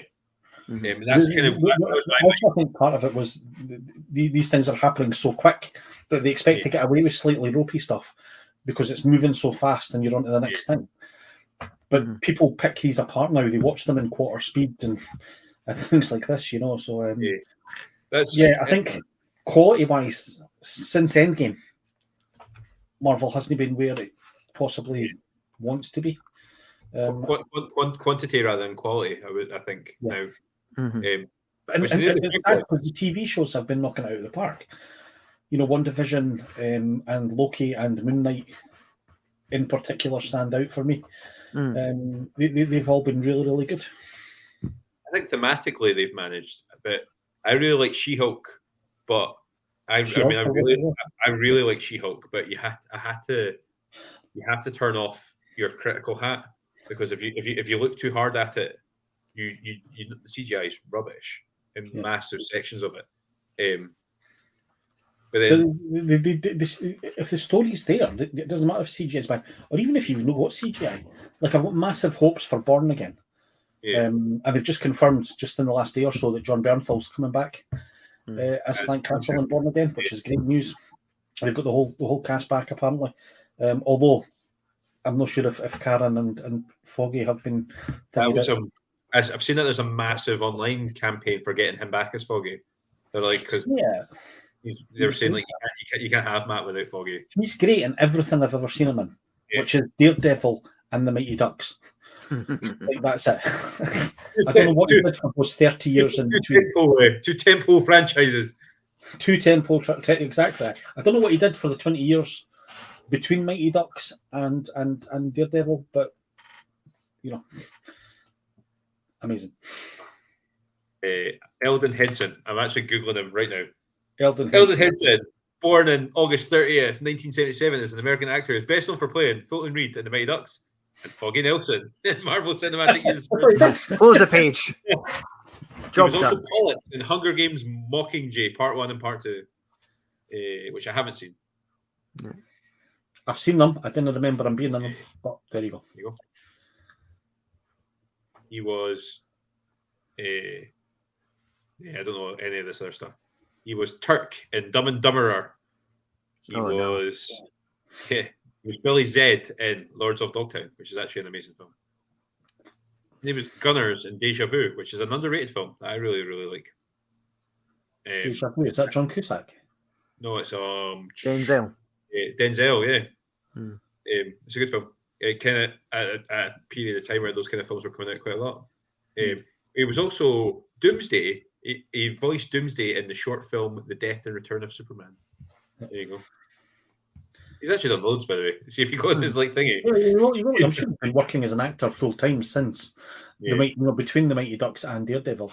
Nothing that springs to mind that he was doing. Nothing as relevant. Not as Mighty Ducks and Foggy Nelson. So. Do you know who was the original Foggy Nelson? That's in the Daredevil movie. Oh, it's thinking. Don't tell me. Director of the first Daredevil movie and the guy that plays. I don't know why I'm doing that one. The guy that plays Tony Stark's assistant. Happy. The guy is Happy. I can't remember the actor's name, but it's the guy that plays Happy. John He's Favreau. foggy, isn't he? John Favreau. Yeah, it's John Favreau. Yeah. Yes, Neil. I also started watching Picard season 3, and I'm enjoying it immensely. Although it's frustrating when something only comes out once a week. You think to yourself, I want to. I'm saving it. I'm saving it till we're about 4 episodes in, because I will get really annoyed for that. We're only a week away from the return of, possibly my favourite show of the last 2 years. Is coming back on the 15th of March for its 3rd season, and I know for a fact it's going to be like 1 episode a week, and it's going to be so frustrating. And that is, of course, Ted Lasso. Oh yeah, right enough. So excited for the new Ted Lasso. I'm going to do the same as well. We need to discuss as a group how we're going to watch these programs, because we could water cooler it for the benefits of the podcast, or are we all going to save it up and binge it, or I don't know. I'll probably end up watching that once a week as it drops. To be honest with you, it's just too good a show not to. Okay, I'll do the same. Yeah, Ted Lasso's one of the best shows ever, and that's it's phenomenal. So good.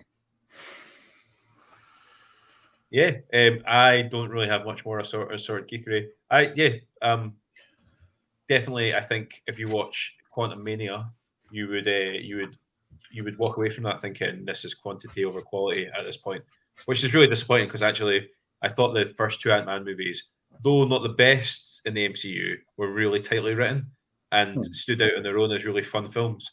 And I think Quantum Mania, despite having probably the most exciting premise on paper, is the most disappointing of the 3. You know what I mean?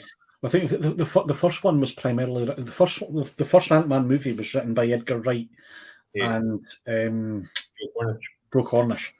So it had that kind of comedic sensibility that you would have expected for the guys who wrote, the Cornetto trilogy and things like that. That used to working with Simon Pegg, who was in the frame for being Ant-Man for quite a long time. I think he was the choice. I mean, I think this one is it's like they've gone a completely different direction. And as you say, the guys who play his friends were such an integral part. It was part of the framework of those movies that you'd have that scene where his pal told a story about when he was out and he met somebody, and he does all the voices and things like that. And it's part of what makes those movies great. And I think if they've moved away from that, there are some amazing bits. I think what I wanted it to be really weird, and actually they do it a wee bit. But the best thing in there is how Scott Lang's so quintessentially nice, but also so quintessentially normal. And there's that whole thing like, oh yeah, I hang out with Avengers, even though I'm just a guy. And that's a big part of the story. And they play about a wee bit with that, where it's like all this fucking weird stuff's happening around him, and he's just kind of going, and he kind of just stumbles through it with his nice guy personality. But I wish they just did that a wee bit more.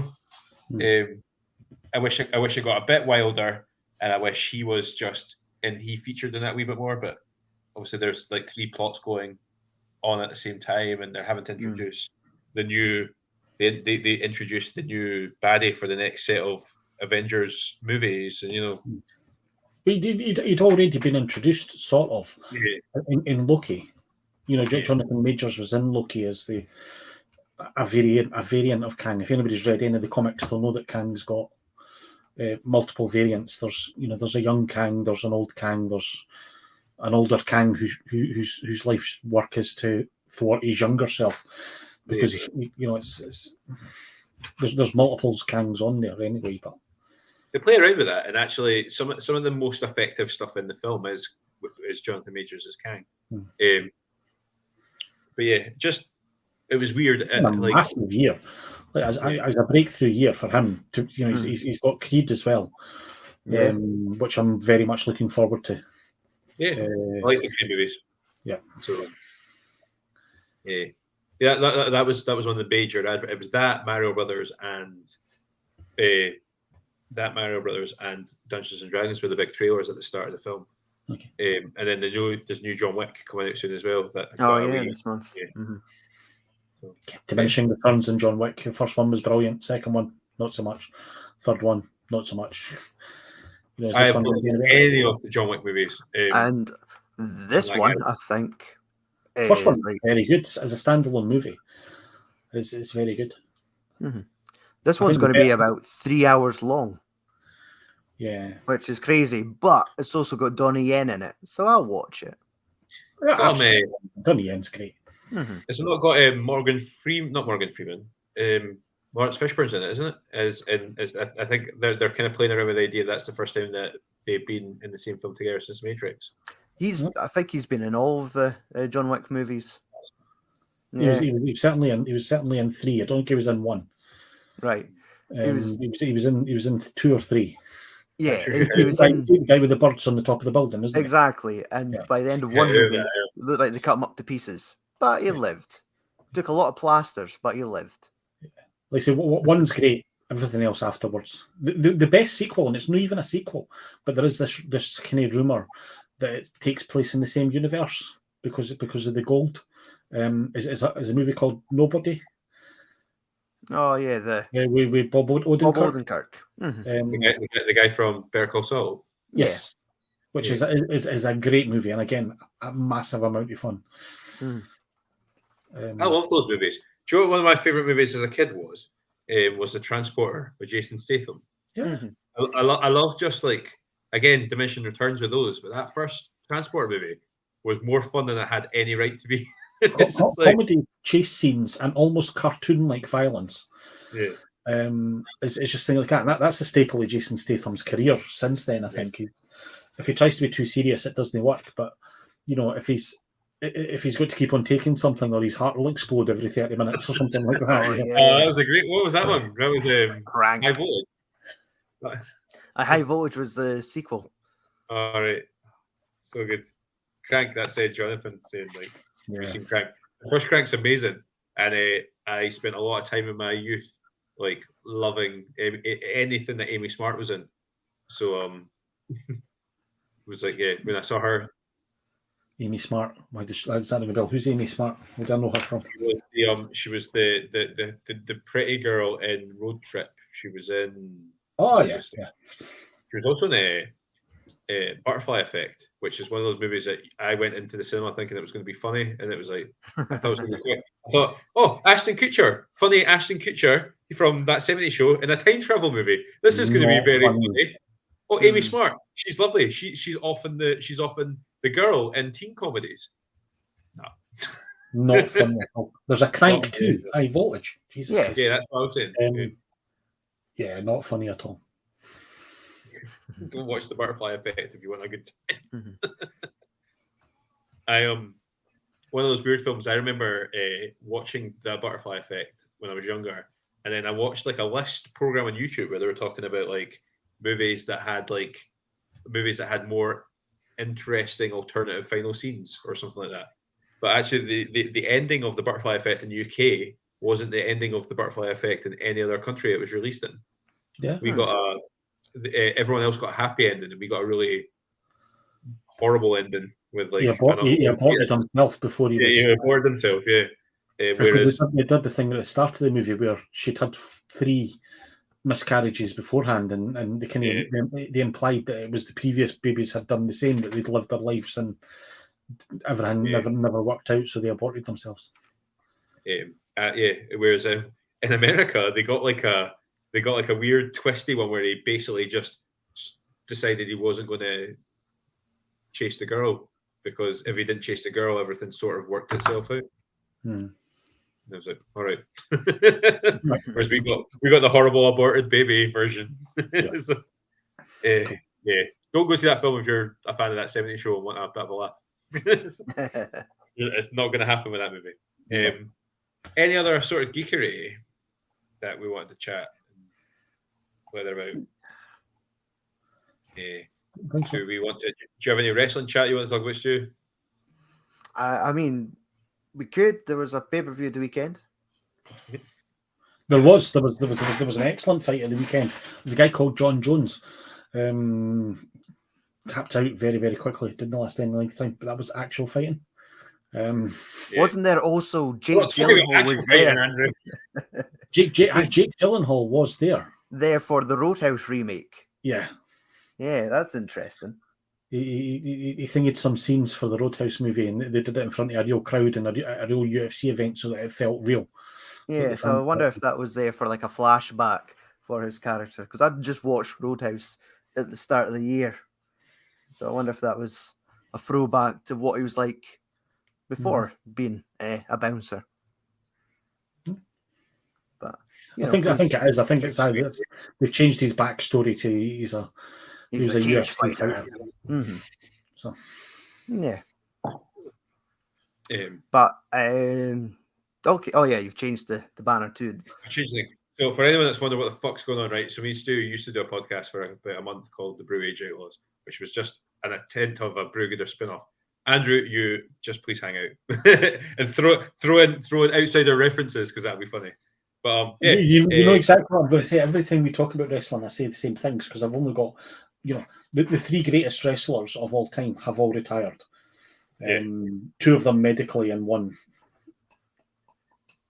died. It's also medical, in fairness. He was medically, he died, so he's medically unfit to perform.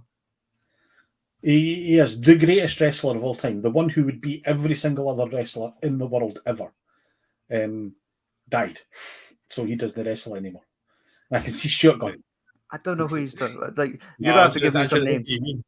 I was like, I was thinking Owen Hart. Eddie Guerrero. No.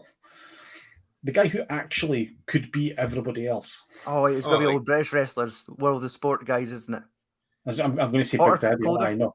No, I'm talking about Andre the Giant. Like, they literally had to fix every. I mean, obviously they fix a lot of fights anyway, but they literally, no one was big enough to. He was just freakishly big. Have you seen the Andre the Giant documentary that HBO put out? It's amazing. There's one of my favourite moments is we talk about, he quite often would drink, like he would famously drink like 3 bottles of wine with his dinner, a full bottle of whiskey, and like 2 cases of beer. And on multiple occasions, he would collapse drunk in the bar, and they couldn't do anything. They basically just had to throw a cover over him because it was impossible to move him. Who's going to lift this guy? So, my favourite story of that documentary was when he'd filmed his scenes for The Princess Bride, which is a great film, by the way. He's actually really good in it. He's very, very funny in it, actually. But apparently he was so proud of his. If you watch the documentary, there's a story where he's like so proud of his work on The Princess Bride that he would like routinely make people watch The Princess Bride backstage with him and be like, "Oh, watch this bit. I'm in this bit." and folk were so afraid to like not do it that he would have whole squads of folk watching Princess Bride nightly. So I'd like to say amazing film. They're talking about making a remake. Fuck that shit. No need. Leave it alone. Jake Gyllenhaal and Conor McGregor.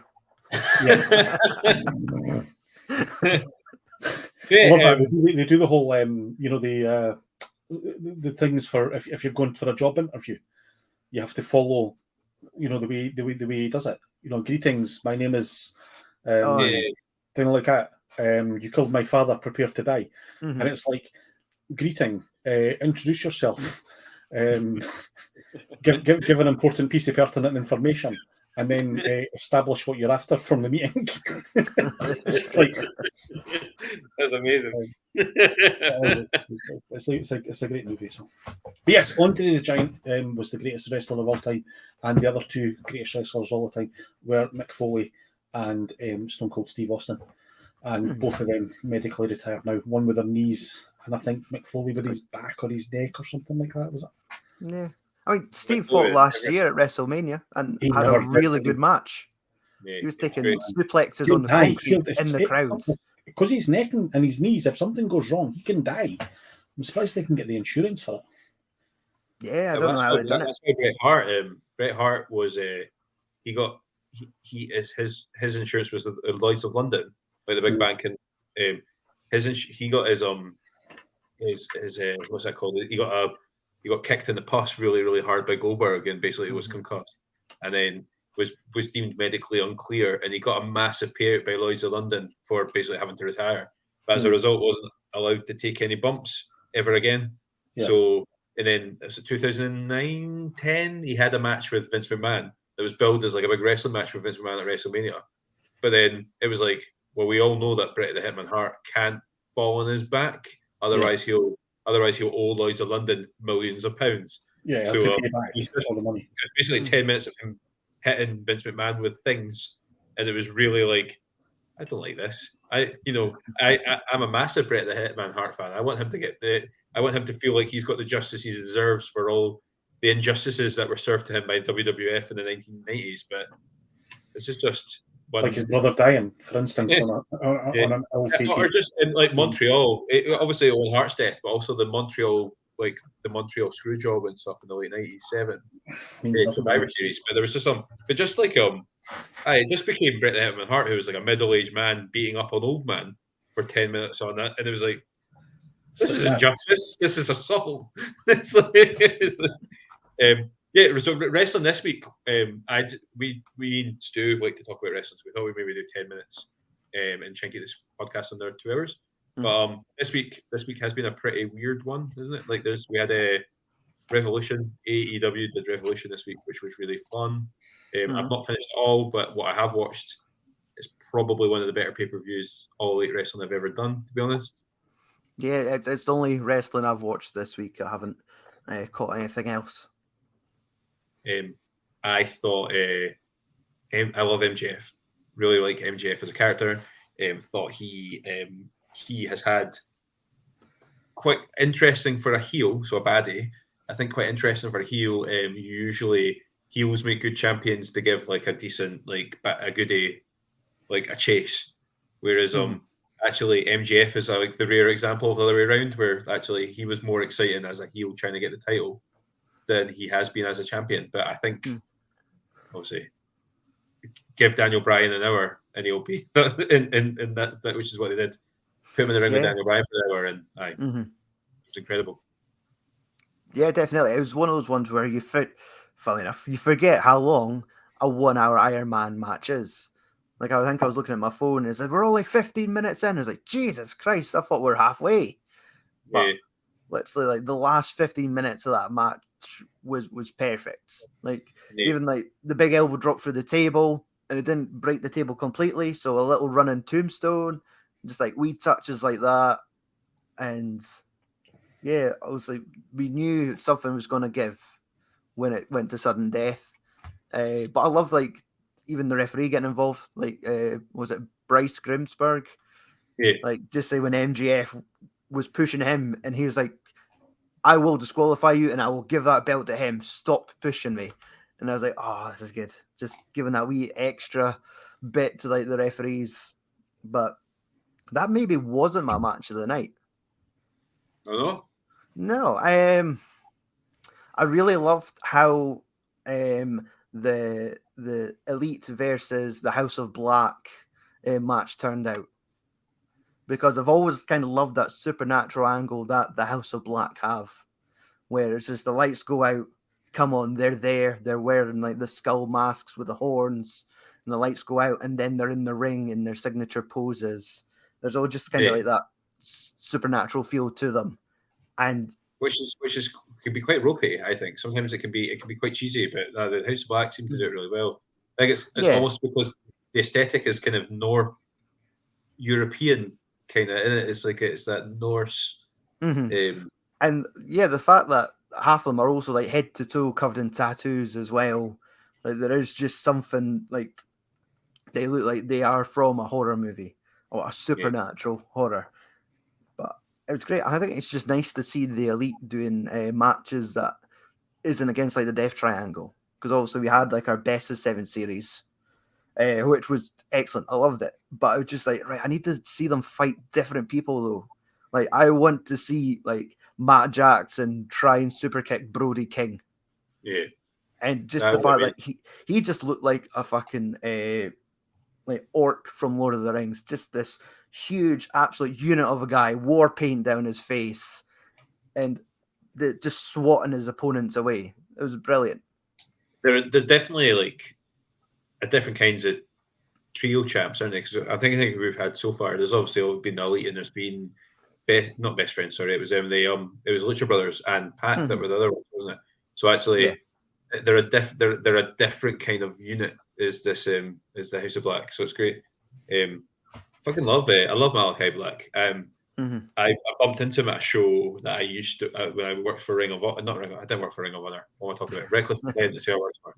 Worked for Reckless Intent in Livingston in Scotland. Never mind fucking Ring of Honor in Philadelphia, right? I worked for Reckless Intent, and he was there because he was dating a girl. I think he's married now. Who's somebody who's also quite prevalent in wrestling, whose name escapes me right now. He used to date a girl called Courtney who wrestles in Scotland and the UK.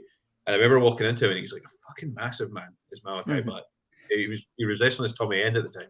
I bumped into him, I was ring announcing. I bumped into him, I was like, all right. And he was like, hiya. But he wasn't in his ring gear because he wasn't on the show that night.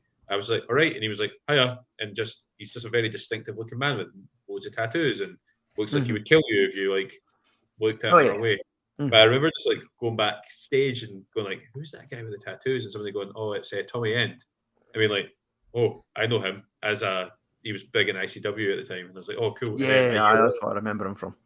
But a year later, he was on, 2 years later, he's on the American scene. And obviously he wrestled with WWE and then it's like, fucking hell. Guys, I'm going to call it a night and I'll leave you to chat about the wrestling. We're only going to anyway, man. Thank you so much for joining us, and I'll see you at the weekend, presumably at some point, or maybe. Don't feel you need to come around this weekend because then you're in your thing at the weekend. But actually, it's the beginning of the month. It's going to be a quiz night again soon, is it not? Second Sunday. This week or next week, maybe. I'll find out. Yeah, I can't do this week. Next week, that'd be amazing. Okay, thanks, guys. I'm going to call out and leave you guys to it. Yeah, guys. Bye. Yeah, the House of Black guys are amazing. That's Jonathan asking if we're going to WrestleCon in May. So anybody in Scotland, the guys that run Acme Comic Con, which we've worked at and volunteered at in the last year, they're running a wrestle convention in Acme WrestleCon in Glasgow in May. And it's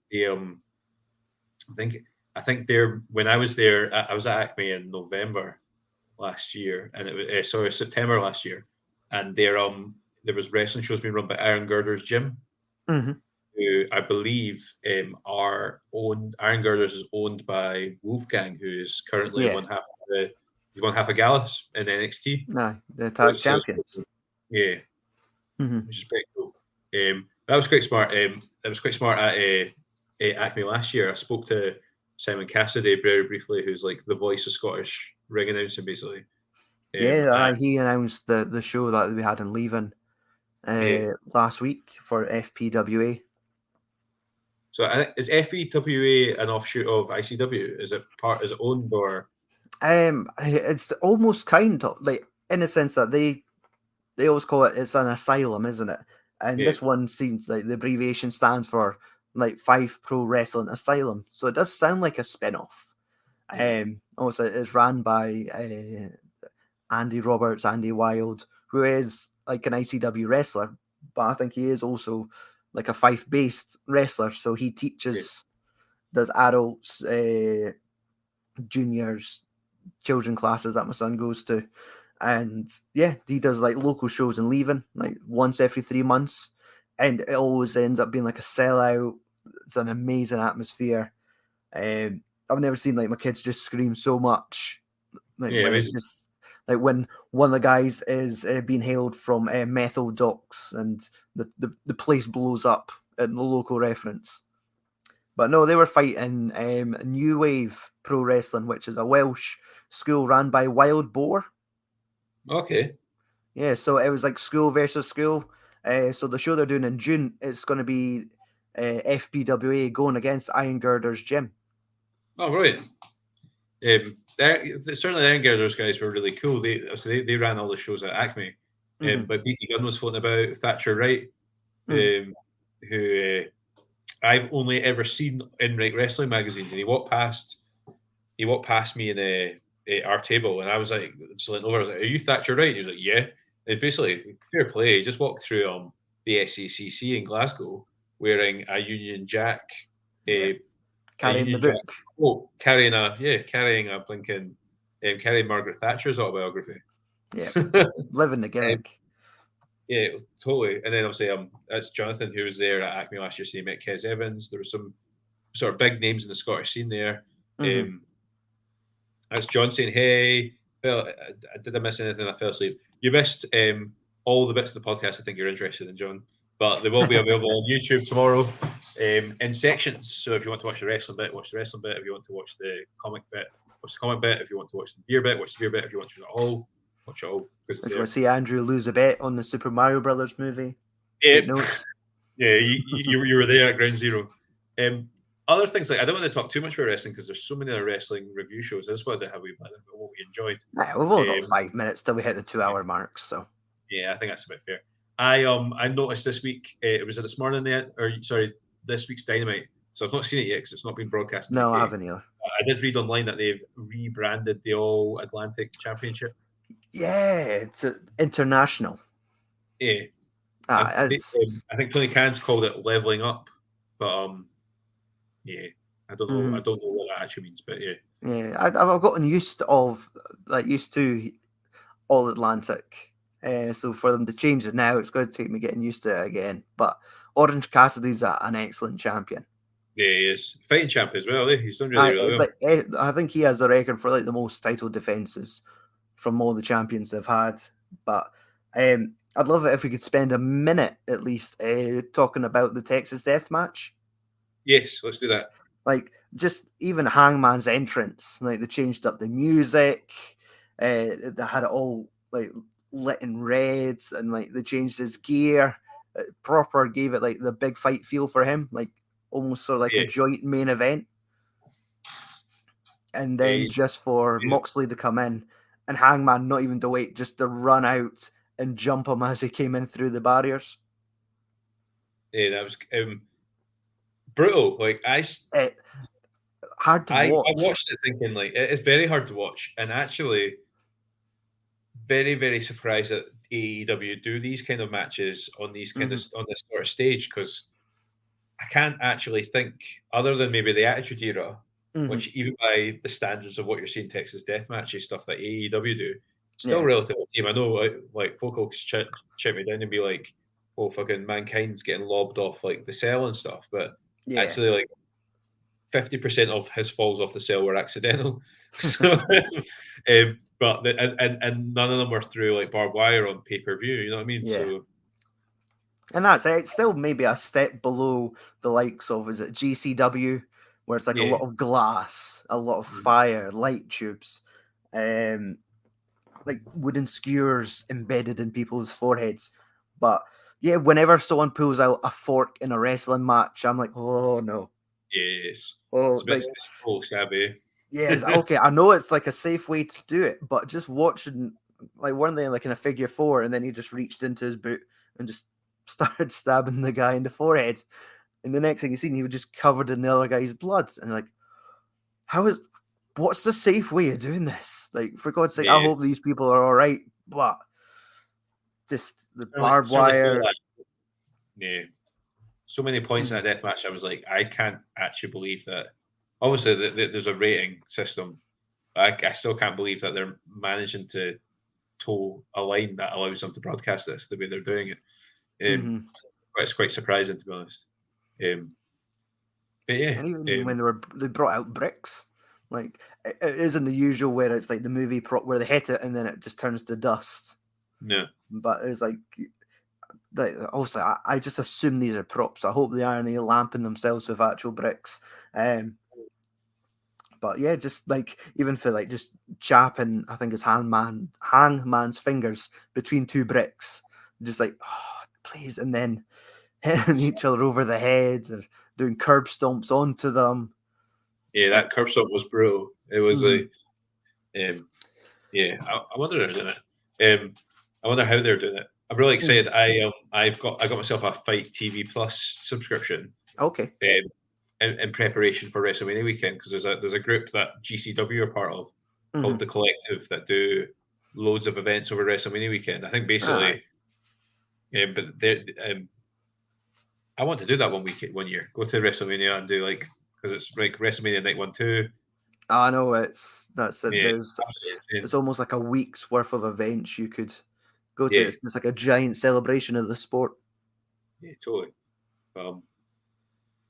it's interesting. All Elite Wrestling now have seemed to have got themselves in a level where they're not engaging in that. I know Ring of Honor are putting on a show on the Friday night in the area, which I'm really looking forward to. Their Super Card of Honor is on the Friday night. Yeah, aye. But they've done. Have you caught any of the Ring of Honor stuff? No, I'm excited. I want to because I'm a big Eddie Kingston fan, and I've seen that he's shown up there now. So I do want to check it out. And yeah, I've heard about this ladder match. What's it? Oh, it's to do with Reach for the Sky ladder match. Yeah, it sounds like a great idea. So they announced their first team for that yesterday, I think, and it was who did they announce? It's broadcast on. I think if you go on the Ring of Honor website, you can catch these shows for free at the moment. For the Sky. I think I was just saying it might actually be the Lucha Brothers. Yeah. That sounds right now. Yeah, so that's good. No, it's exciting. And that's just that crossover appeal. Like they've developed their own Forbidden Door where they can have they can have Ring of Honor boys show up and so even like guys and then New Japan guys. So like Zack Sabre Jr. was on Ring of Honor last night. Yeah, aye. And obviously he's currently the television champion for New Japan. So it's so exciting. Like it's not like they're all just in their own individual ponds. There's so much crossover. So even just that Ring of Honor All Elite New Japan triangle. Yeah. Which isn't really a triangle because then you've got when Nick Gage has showed up, isn't he? Aye. He's done bits and pieces, and so that's exciting. Exciting to be a wrestling fan this year. Like they teased that Bryan Danielson said he was going to return home to wrestle, and people were speculating, obviously, Ring of Honor, but wasn't the whole American Dragon persona given to him because he went to New Japan? Yeah. So and they're all promoting, like I think was it the G1 tournament is coming up soon. It's my favorite month of wrestling. So honestly, if he shows up for that, that was so exciting. We need to play about with that. We need to sit as the year goes on, and like, I don't know. I want to make the sort of Brew Age Outlaws thing quite different than just reviewing wrestling. So obviously, as 20 minutes on the Brewgooders just to talk about what's going on. But I genuinely think we see with Andrew. I reckon if we use G1 Climax, for example, as a template and be like, right, mate, it's a tournament. There's there's pools of guys. There's like a points-based system. I think we could buy it. We could baffle Andrew enough with the stats required to follow the G1 Climax that he would be like all over it. I think he'd probably be keeping us right. So. Well, good luck to you and your quests. I think saying right, like that might be the way to do it. Just turn around to him and go, right, this guy's called Bryan Danielson. He's fucking quality. We just want to watch. We just want you to follow what he does for the next couple of months on wrestling, and then report back. And then just if it's the G1 Climax, just go right. Here's my New Japan Pro Wrestling account. Here's the dates that this guy's wrestling. Just try and keep up with him and let us know what you think and see what Andrew like. This is good. Right, well, we call it quits just now. Yeah, and, that's it. We've hit the 2-hour mark. I've actually just drank all 4 of my brew dogs, which I'm really proud of. There you go. Thank you so much for joining us, guys. Somebody just popped a wee like at the end there, which was quite heartening. No, thank you.